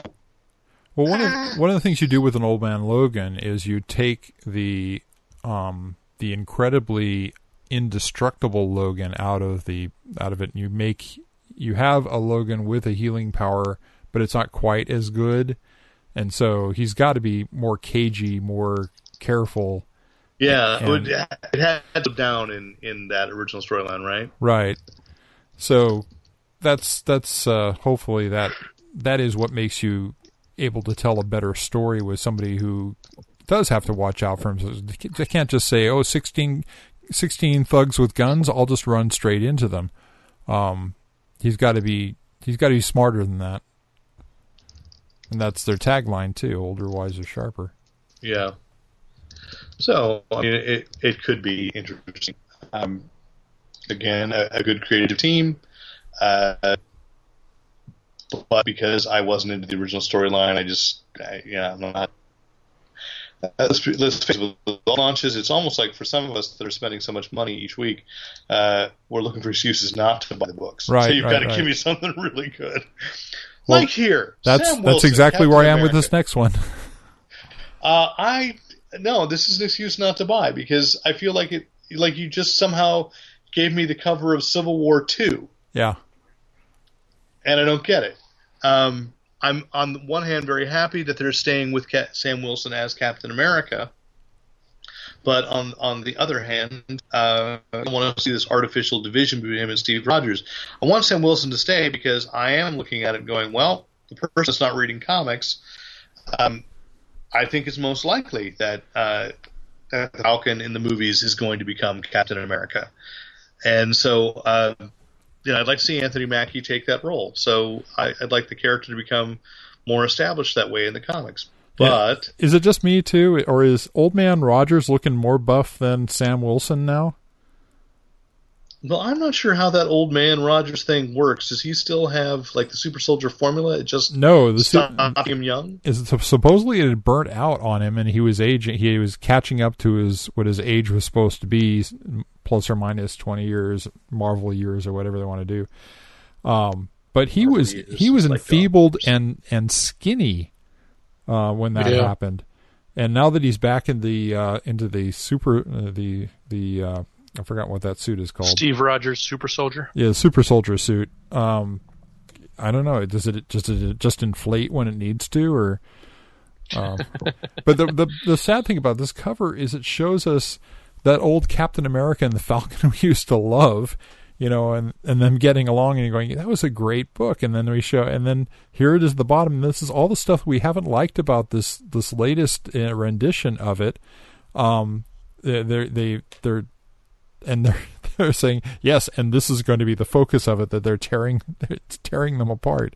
Like, it does feel like a misstep. It really does. But yeah, I would have liked it. Was the first issue of the Sam Wilson Captain America was cool because you had Steve, who was like running the show from back at Head HQ, talking over headsets to Sam, and it was almost like Batman Beyond. Oh, interesting. Yeah. So, but that's kind of fallen by the wayside. We had the nasty Axis Captain America for a while, and then never really felt like he got totally recovered from that, even though he did. But yeah. Yeah, you don't make it sound like a Axe either. To go back and read that, but all right. So we go to the next page, and we've got Scarlet Witch, Samantha. Like the Boost J, that she's written by James Robinson. I'm not sure I know the artist Kevin Wada, although I noticed that some of these mentions it's a cover artist, not actual like an interior artist has been assigned. Yeah. But anyway, I know nothing about this book except it was one of 2 titles that when we interviewed James Robinson at WonderCon, he said he couldn't talk about. He couldn't even name them. So there it is. Scarlet Witch is getting a solo book. Probably not too surprising since, she got a solo book before she got an action figure. And but she will be a major player in the Marvel Cinematic Universe. So I know I harp on that when I talk about it, but that really is, despite what people have at Marvel have said, is like, oh, we're not trying to match the movies. That would be silly. You'd also say it's silly not to tout where the popularity is going to be, where the books are likely to sell, at least at first, because people are familiar with the character from someplace else. And you don't have to change the character entirely. You just make it a little more visually like it was in the movie, so people will adopt it and adapt to the story. Right. That is one tightly laced corset. Yes, indeed. But she's got hips. Yeah. No spleen, no liver, no. No, that's please. Kidneys. I was in a play once researching corseting. It is the most terrifying thing. Anybody who likes wearing corsets, good for you, but I would never wear one. Oh no, I can't even say that. I think I have worn one, but it wasn't pretty. Anyway, Silk, number 1.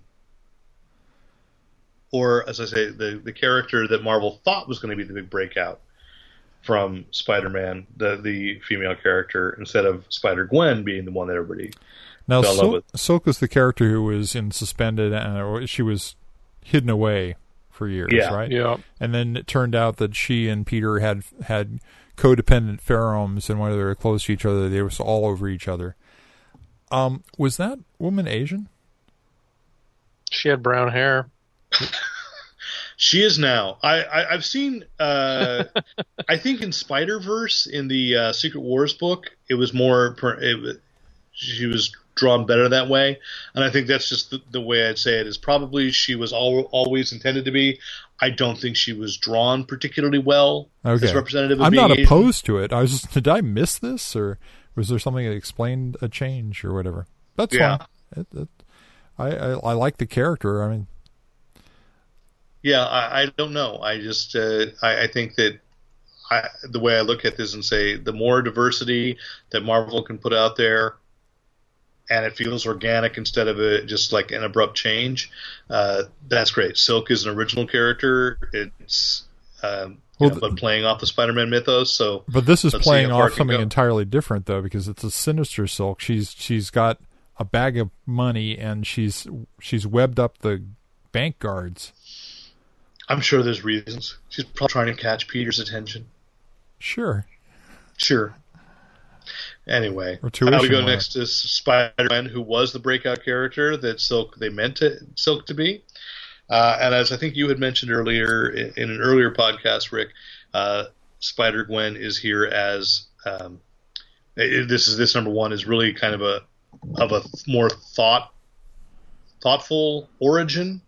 Yeah, because really when she appeared in Spider-Verse, it was more like, this is the status quo, this happened, there was like a couple of pages. This is really like how it says the secret history of Gwen Stacy and Peter Parker. Yeah, she just basically explains, my Peter died, and that's about it. I got bit by a spider. Yeah, so this will build it up a little better, and then there's the lizard in the background. Book that I did forget to put up here, and I'm sorry, but you can find it elsewhere on Fanboy Planet, is, of course, Spider-Man, Miles Morales. And that's the book I'm most excited about out of all this. The one you're most excited about is the one you forgot to include. You just get so excited that way. It has its own solo page. Look at it that way, Nate. Don't make me go all little red hand on your ass. Yeah. Because I will. I will not get any of this bread. I don't. We're not expecting any big changes from this book then? Oh no, I don't think so. Other than an explanation of how did Miles Morales end up in the mainstream. Creative team is the same. Yeah. Yeah. It's something that worked. It's sort of like when Flashpoint and New 52 happened, Batman and Green Lantern stayed the same. Stick with the people that, with the situation that was working. Oddly enough, Booster Gold disappeared when he was working prior. The question is... I know that bothers me too, Nate, but we'll get past it. The question is, coming out of Secret Wars, will people remember that they were in Secret Wars, which I hope is not true. And the end of that is, if they don't, then they build a history where Miles, just everything that happened to Miles happened without Peter dying. That... Well, supposedly he does remember his universe. Okay. Since everybody in Secret Wars, the big plot of that is people remember when there wasn't a Secret War. I'm pretty sure they're going to go back to that. I mean, we don't know for sure, but yeah, it was exactly as Nate said. It was said originally that we were to believe that they would know that some of these characters would remember a time before. Although I can't imagine Marvel ever wanting to be able to reset to the Ultimate Universe status quo. So. And then you've got a future version, Spider-Man 2099, who looks like he is back in 2099. He's got his original writer, Peter David. His costume looks a little to me, but it's interesting. The next book is Spider-Woman, relaunching yet again, and on the cover she is pregnant.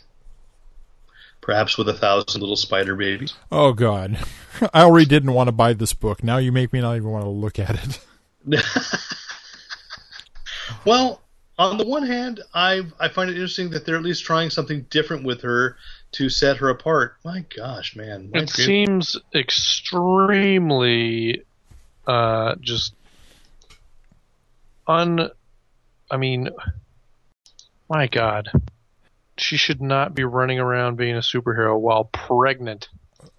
You may be a little close to it, but I tend to agree. It's dangerous. I've been looking for books not to have to buy, and basically I've been telling myself, stop buying books because you just feel like you need to be up on the storyline, not because you enjoy them. So I'm stopping. That's less irresponsible than running around pregnant and superheroing. Yeah. All right. The next one, which is Squadron Supreme by James Robinson, and I mischaracterized this last week. I had read something, and it looks like what I had read was speculation and was wrong. That it still is the original team, and as beautiful as the book may look like it's going to be, the only thing that I see in its way is that it is still essentially the Marvel version of Justice League, and not like in the way that the Avengers was the Marvel version of the Justice League. It really is counterparts to the Justice League. Oh, yeah. And yeah. So, again, I suspect more likely it's going to be like a 6-issue miniseries, very good, because James Robinson's writing and he has an affinity for those kinds of characters. Although it is also, you look at some of them like some of them look like the Supreme Power versions. Yeah, I'm having trouble getting the picture was of myself. Thundra in the Squadron No. Supreme? No, it says sole survivors of their own worlds. Thundra is a sole survivor of another world where... Didn't Thunder come out of the Hulk? Yeah. I know. I first encountered her in an old Fantastic Four. Oh yeah, I think you may be right. But I don't know. And I don't know if she's appeared somewhere in Secret Wars. I know Archon, who had been like the male counterpart to Thundra. Like Thundra was from an Amazon tribe, a world of Amazons, and Archon was the very macho, masculine tribe, and he's the star of Weird World. But I don't think she first appeared in Fantastic Four 179. Woohoo! We're the right kind of geeks. But 129, excuse me. But Right. behind her, there's Dr. Spectrum. There's Princess Power. There's that was Zarda. There's Nighthawk. Nighthawk, which is and definitely the Supreme Power version with the right, eyes. and that's what I'm saying. So I'm seeing a bunch of different. I think the Princess Power is the Supreme Power one too, but not sure there. So anyway, it'd be interesting, and clearly they want you to at least pick up the first issue because Alex Ross is the cover artist. But Leonard Kirk, that's who James Robinson was working with on Fantastic Four. They're a good team. It'll be an interesting book, so we can see that.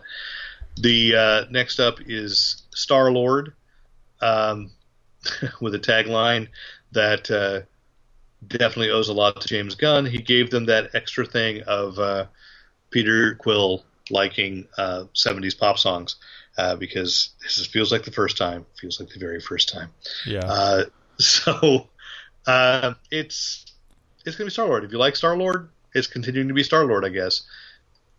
The book next that actually has me interested because I hadn't been reading before, but now this revelation, the continuation of The Mighty Thor with Jane Foster still in there as Thor, and still very clearly battling cancer, and it looks like not winning. I realize there's a chance to be, like, in a strange way, very inspirational, because I can't think of any Captain Marvel. Captain Marvel, but it was all in one graphic novel. True. But overall, a character who has been battling all along. And even when I say to the death of Captain Marvel, but somebody walk into a store right now isn't going to be able to pick up that book. But True. Someone who's looking for that kind of inspiration isn't. True. And I'm not saying that's why Marvel's doing it. It's a very interesting storyline to pursue, but it's very meaty. And I realize it's kind of like if you've ever read the play or seen the HBO movie of Wit, this chance to really talk about the dignity and really reaching against, as you might say, to get poetic, the dying of the light. And so I'm really intrigued by that image. This image is kind of interesting, too, because if you look on the Jane Foster side and that collar, there's some kind of glyphs going on the edge of the tunics she's wearing. Oh, yeah. That I'm wondering if she's getting some kind of Asgardian treatment, or maybe those almost look like the kind of glyphs they do in Doctor Strange. So, I don't know. But she's definitely, they haven't done much.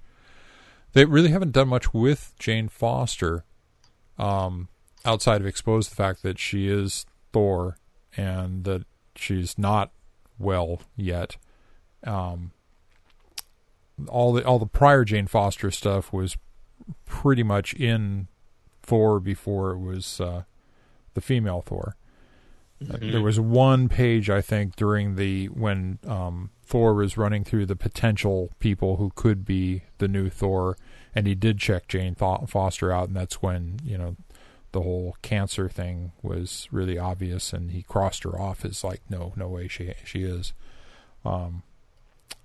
So yeah, I love this book. And she's a member of the all new Avengers as well. Yeah. So it is, very interesting. She's a member of A-Force too, isn't she? I think so. Yeah, I think so. Next book up is The Totally Awesome Hulk.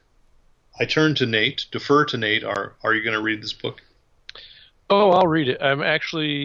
There are only three definite reads for me in this entire list.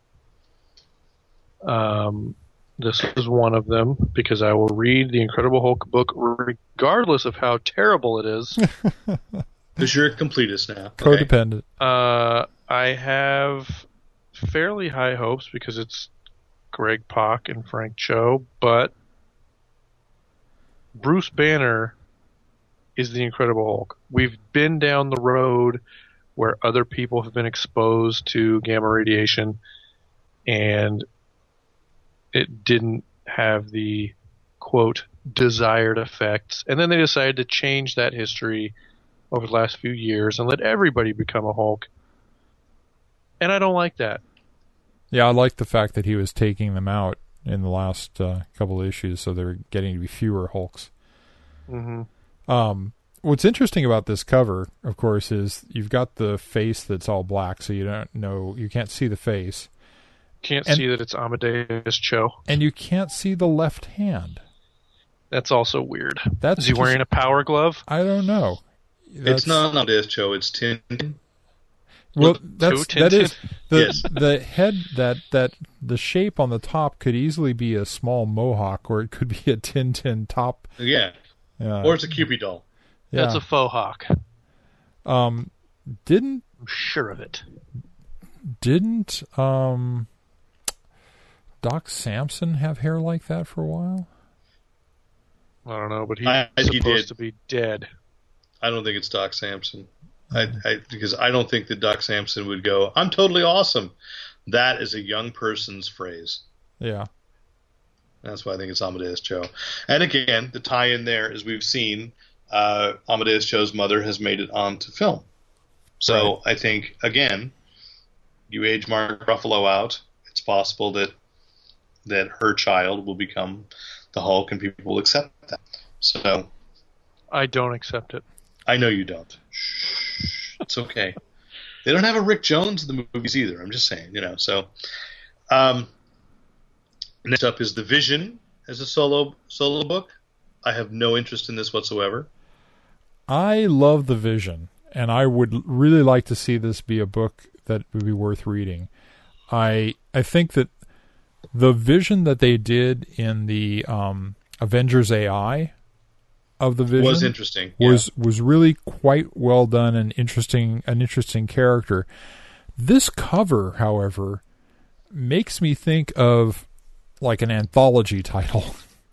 Yes, that you put your finger on it. That's exactly. So like I am the Vision and I've seen your future, Well, okay, fine. So I don't know what's going to go on, but I'm going to give this one a try. I'd actually be really impressed if it turns out to be an anthology book, that he's just the host, like the Crypt Keeper. Right, he's the new Watcher. He's new Uatu, Well, why I've not? spotted a mistake on the next book. What is the mistake? That is not Nick Fury. Yeah, I don't think it's Nick either. Isn't that the new one? No? That's Blue Adam. Or whatever his name Blue is. Marvel? Blue Marvel. Yeah. Is that his name? Adam the Blue Marvel? Well, I have this most amazing coincidence for you. I think that if you wait just a couple of minutes, that won't be there. It'll never say Nick Fury. What are you talking about? It never did. Shh. Although Nick I Fury, really liked the Blue Marvel miniseries yeah, I like that years too, yeah. ago, but I did not. The book that what was he in? Mighty Avengers? no, he was in Avengers World, I think. No, he was in World? Mighty Avengers first. He was. Oh, right, you're right. He was. And then that changed to Avengers World? No. He and Luke Never. Cage were having minutes in Mighty Avengers, and Yeah, that was right around the time I had to cut a huge portion of my stack, and I only got one issue, and I was very upset to not read his further adventures. yeah. But now he's an Ultimate, along with Galactus. Yeah, that's an interesting idea. Yeah. The fact that Galactus is obviously a supporting character. Sorry. Well, now he just likes nuts. If you read Squirrel Girl, it's No, he's supporting them all with his hand. So Quasar is Monica Rambeau, right? that's the name. Yeah, I think it's another mistake I made. And- Did I call her Quasar? I call her Quasar. I don't think Yeah. she's going by Quasar anymore. What's she going by now? Boy, Photon? Was she Photon? I'd have to go look. Or is that the crazy lady from that was like an element? One of the elemental she turned into the Eternity, or not Eternity? Was it Eternity? I don't No, know, but I'm pretty sure I that's invite Monica Rambeau. corrections. And I invite listeners. They're yelling at us right now. yeah. They can tell me. They can tell me. I'm all, But who's the girl between Captain Marvel and So that's the one. She's in the first issue of A-Force, and I could not remember her name. okay. So I know there's been a lot of buzz about her because this is the way it works. A character appears for a couple of pages and you've never seen her before in one book, and everybody gets excited and they go, "Oh, we got to do something with this one." Yeah. So we'll see. I cannot remember what her character name was, but anyway, that book was The Ultimates. And again, Marvel put the Vision before Ultimates, and that hurt. Uncanny Avengers, which there's Old Man Rogers again. Yeah, he's looking even buffer there. Every book he looks like, hey, why am I not in the Captain America outfit? I don't know. That's all, yeah. Is that supposed to be Jim Hammond to his left? America Chavez is her name. Oh, yeah, that's right. America. Okay, thank you, Nate. I don't know if that's Jim Hammond or if the Human Torch is... Because they're drawing the fiery characters exactly the kind of grimacing taking off on both covers that they're in. I know that Johnny Storm's supposed to be in Uncanny Inhumans, but I don't think he's on the cover. No, he is. Oh, he is? We'll get there in just a moment. Okay. Yeah, you're right. Yep. The only thing that's got me intrigued about this is that if it is Johnny Storm, and you've got Johnny Storm and Peter Parker and Deadpool, there will be shenanigans. Oh yeah, that'd be fun. And that's the only reason. If it's Jim Hammond, no. But let's turn over to that next page and you see wait Uncanny Inhumans. So we've got the Wizard, not Wizard. You got Pietro. Yeah. Who's the girl with the red red oval on her chest? That one I don't know. Yeah. And the behind her, is that supposed to be Brother Voodoo again? I don't know. You'll have to buy the book. I guess so. Okay. Yeah. We turn to the next, and there is Uncanny Humans, and you see there's Johnny is down there. He is listed in the earlier press release they sent last week. He is now Medusa's lover. He's been that way in the current Inhumans series. Really, just like Black Bolt just want to come up and whisper, "You're dead to me." Oh, the way he's drawn there, he looks more like the original. That's true. But they have confirmed it is Johnny Storm. So they should go back to the old design papers that they used to have to pass out to artists, so they know what they look like. Yeah, Black Bolt and Medusa have been estranged for quite a while. I didn't know that. Yep. Will they be back together in time for the movie? I don't know. I hope. I think those kids are going to make it. I think they've got the perfect thing for a couple to stay together for the longest amount of time, and that is that the husband says nothing. Rick can say things like this because his wife long since stopped listening to the podcast. And good for him. And you've got the Beast in there, so that's another kind of interesting thing, the definition of them. And if that's Triton has changed quite a bit since the last time I paid attention to him, which doesn't surprise me. But the upper right-hand corner, is that going to be Maximus? They called him something like the Reader? The Reader. Interesting. Maybe that's the guy from the show with no eyes. No, he's dead. And he's dead in the comics, too. Well, in the show, he's dead. I thought he died in the comics, too, but I could be wrong. Did he exist in the comics? I didn't even know that was a real character. They did. Well, they retconned him in. They added him in last year when he started appearing on S.H.I.E.L.D. So, Uncanny X-Men, which is basically just Brotherhood of Evil Mutants. With Betsy Braddock. And Phantom X. Yeah, Phantom X. Again, Greg Land's drawing, so it'll be really pretty, and I just have no interest. The things that get me are this. I've always liked Betsy Braddock character. Phantom X is an interesting character. When he's two characters, I don't know if you know the full Phantom X thing. No, I do. But by the way, when it's now, she's appearing as played by Olivia Munn, Psylocke, and Magneto. So I like a Magneto group. And And I like Sabretooth, too, when he's in a group. But something about this just doesn't make it look like it's got a longevity in it. No. It does not hold my attention. The next one, if the title delivers on its promise, Venom Space Knight. You're thinking ROM, yeah. Well, we can't have ROM. I know. Marvel owns everything about ROM except ROM. Right. They had a Space Knights miniseries, or two of them actually, I think. So, yeah. I actually like the current edition. As much as I hate the Carnage character, I like the current Venom in Outer Space, especially. So, this would be typically. I don't know who did this cover. I don't know if Ariel Olivetti did it. Uh-huh. But Venom's bottom half looks awful. This cover looks like it was done by Rich Corbin.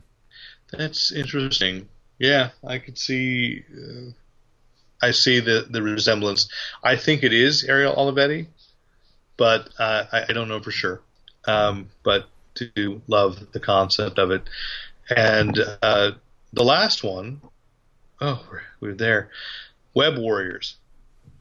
I just don't know. Yeah. No. It's a no. It's a big no. I think that we got Spider-Gwen in here. Spider-Gwen and Spider-Man Noir are the two characters that for me would carry this book. And even Spider-Ham. No. Please. No. Peter Porker, yes. I'm sorry. I've had enough of Peter Porker from... Did you two read all of the Spider-Verse? Yes. You read the every tie-ins? one of all of the No, all the Spider. I read all the yes. Spider-Verse. I've had enough of Peter Porker for a while. Oh, he's very funny on the cartoon. Yeah. Yeah. He was very funny in the 80s. That's fine. Yeah. I just want it to last long enough to see Goose Rider. So. What about the Pun Fisher? See, exactly. Spider-Man India is in there. I mean, there's potential for interesting characters, but I just don't see it. It was a cool crossover idea once. Exactly. I just don't know. They're stretching it thin. No, and the crossover had a reason for them all coming Right. together, and it was pre-established stuff, and that all worked to try and drag that out. And you know, every time I blow the spider whistle, all my web warriors assemble from all their different domains, and or they're going to have some place they all hang out. I don't think so. It's just weird. Maybe. So anyway, that's the 45. Let's leave comics for now. I know we were thinking, but we had a couple of what's in the bag things, but we've been talking quite a bit about this stuff. Let's give a little bit of movie, which is not much. Well, there's two what's in the bag we gotta talk about, because the first issue of The Spirit came out this week. From Dynamite. Yeah. This is the Matt Wagner book, and the art style. This is dead on the perfect best rendition of The Spirit since Eisner, down to the typography in the word balloons being perfectly done the same way Eisner did it, with dropping into different character sets when he talks about the newspaper name or whatever. For Spirit aficionado, this is the book, and the Alex Ross cover is the one to get. So that's, and then Brian K. Vaughan has a new book out this week called We Stand on Guard, which is bound. Who's the publisher on that? Is that Image? That is Image. Both of these are Image. No, The Spirit is Dynamite. Oh yeah, pardon me. There was another Image book that I was going to mention, but We Stand on Guard, which is going to be a controversial book because it starts off in Canada in a few years in the future, and through a retaliating against a terrorist act against the United States, the U.S. bombs Canada and starts a war with Canada. And then we get into the storyline apparently is going to be about the resistance soldiers in Canada fighting against the U.S. oppression. It's a solid book. It's a $2.99 book for 35 pages of high quality art, great paper. So this is my recommendation. Don't miss this book this week. We Stand on Guard. All right. Then let's look briefly at films. There was a new Fantastic Four trailer. Did anybody watch it? I still have not. I have not. But Troy Benson loves it. No, he doesn't love it. He said it didn't look half bad. So that's our homework for the rest of the week. So you can make 2 minutes to watch a new Fantastic Four trailer and see if it convinces us to change your mind. I don't think it will. There's a big flurry this week from the Hollywood Reporter talking about how DC or Warner Brothers had split DC movies and Vertigo movies into DC movies will be at Warner Brothers and Vertigo will be at New Line Cinema, except when it won't. It really comes down to they've got one Vertigo movie in development, which is Sandman, and it's going to New Line. And I have to admit, Rick, I'm very scared for the Sandman now. I thought maybe it was going to be okay, but they keep saying, well, we got to figure out a way to make it, different and watchable. I'm like, that's why every version that you've tried to make has failed. He's going to be a teen in high school who discovers he's Sandman. Oh, no. Okay, that hurt. Just even think about it. Yeah. And he's got a girlfriend who's deaf, doesn't know it's his sister, because that worked really good in Star Wars. That's interesting. Yeah, I was trying to think of the other things. It's like Vertigo is, well, you've got Lucifer on television. You have Preacher being developed for AMC. There had been a rumor now. I can't remember who said they had hinted that they might be involved in a 100 Bullets adaptation. But I think, again, it's something they were thinking about as sort of like an HBO series or pitching it to some pay-per-view network like that instead of being a film. And I think that's the problem with Vertigo, and the strength of Vertigo, is there are concepts that you can't really do a done-in-one. Yeah, 100 Bullets is kind of an anthology thing. It has an arc. It has an arc that goes all the way through. But every story is about a different person. It comes back around. Yeah. It starts out looking like an anthology with this guy, and then it is one solid story. No, I believe you. I'm just saying the plotting of it is going to be. Yeah, it would work better as a show where you only have like one or two regulars who show up until such time as they all come back around. Yeah. And I've long felt the same thing about the Sandman. Is you've got a specific arc in mind, and you just you head for it, and you do justice by everything, which is why I'm excited that AMC was doing Preacher. Now, I don't know if I'm going to be excited by the actual show, but at least their heart was in the right place in deciding that it should be something that's serialized and moved forward. Yeah, there's not. I don't know if there was anything else movie-wise. TV-wise, while we're talking about Neil Gaiman, it was confirmed that he'll be writing episodes of American Gods for Starz. So that's exciting news. That was up on my feed to say, I got to try to fit that on the site at some point. I don't know. Is there anything else from TV this week that... I have two books that I wanted to bring up. Actual novels? Yeah. All right, go ahead. So the first one is, and this is from Moonstone, The Sun King, the Avenger. It's the first new Avenger novel in 40 years. And it's actually a sequel to from the actually not Bantam because he was. It wasn't Bantam. It was Warner. It was Warner Paperback Library. Yeah. Number 11 of the Avenger, River of Ice. So.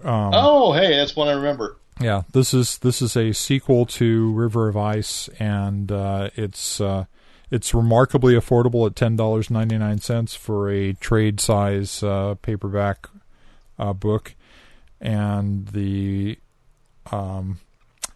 so that's one. But continuing in that kind of new sequels to old pulp stuff, Edgar Rice Burroughs wrote a book called Tarzan the Terrible, which was probably if you were numbering the Tarzan books, I think it's in the early teens, in which he introduced a one of the forgotten lands. This one being more like Challenger's The Lost World, where there are dinosaurs and stuff, called Paludan. And Will Murray, who has been writing the Wild Adventures of Doc Savage, the continuations of the Doc Savage novels, and he is about to publish the 200th Doc Savage novel, which it's called The Sinister Shadow, and it's Doc Savage meets the Shadow. That book's still underway, but what just came out from Will Murray was a Tarzan, Wild Adventures of Edgar Rice Burroughs imprint, Return to Paludan, which fits in right after Tarzan the Terrible. So, or actually, when it not chronologically, but it returns to the land from Tarzan the Terrible. And Tarzan found a couple of hidden valleys. Of course, the Opar is the most famous one because that's the one that's made into a couple of movies. And the Hidden Valley of Stress. Yes.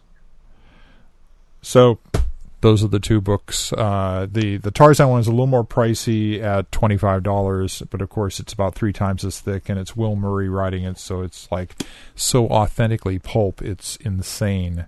The way he captures the language, and the way that, if you haven't read Edgar Rice Burroughs in a while, you forget what an amazing vocabulary the man had for writing about things like jungles and cities and grunts and people and stuff. So those are the 2 recommendations this week.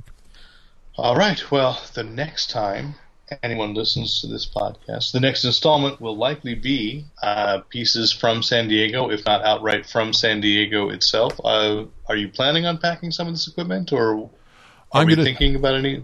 We should probably talk about that. Yeah, we should talk about that. I'm thinking go light. Yeah, I'm thinking go light, but it doesn't mean we can't produce something while we're there. Yeah, no promises though, because we know. No, I know, because the thing is, the thing about Comic-Con is you make plans, and then Comic-Con happens. Yeah, yeah. So, well, there's just no time. There's never any time in the room to sit down and. No, that's why I don't sleep much. And if there's no wireless connection. Oh, well, we'll see how that goes. Yeah. Anyway, all right. So once again, if you've heard this on iTunes, the Stitcher app, please rate us. Please subscribe and tell your friends. Right to it. You can also get us on www.fanboyplanet.com, where I promise that by the time this episode comes out, all those Marvel book things will be corrected.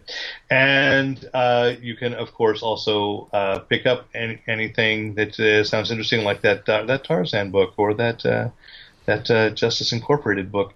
Avenger. It is called The Avenger. It is The Avenger, not Justice Incorporated. I got confused because actually Dynamite's Justice Incorporated book came out today, yes. number 2. That was going to be in my bag. Because you can't call that The Avenger alone, right. To confuse anybody with Marvel, because Marvel has every other variation. Anyway, you can find those on Amazon if you can't find them at your local brick and mortar store. And of course, there are a couple of links where you could also donate on PayPal to Fanboy Planet to help with hosting and the incredible production costs of this high-tech podcast you're listening to right now. If you've got any questions, comments, compliments, criticism, commentary, write in to editor@fanboyplanet.com. I'm Derek McCaw, editor-in-chief of Fanboy Planet. I'm Nate Costa. And I'm Rick Brett Snyder, reminding you to use your powers only for good.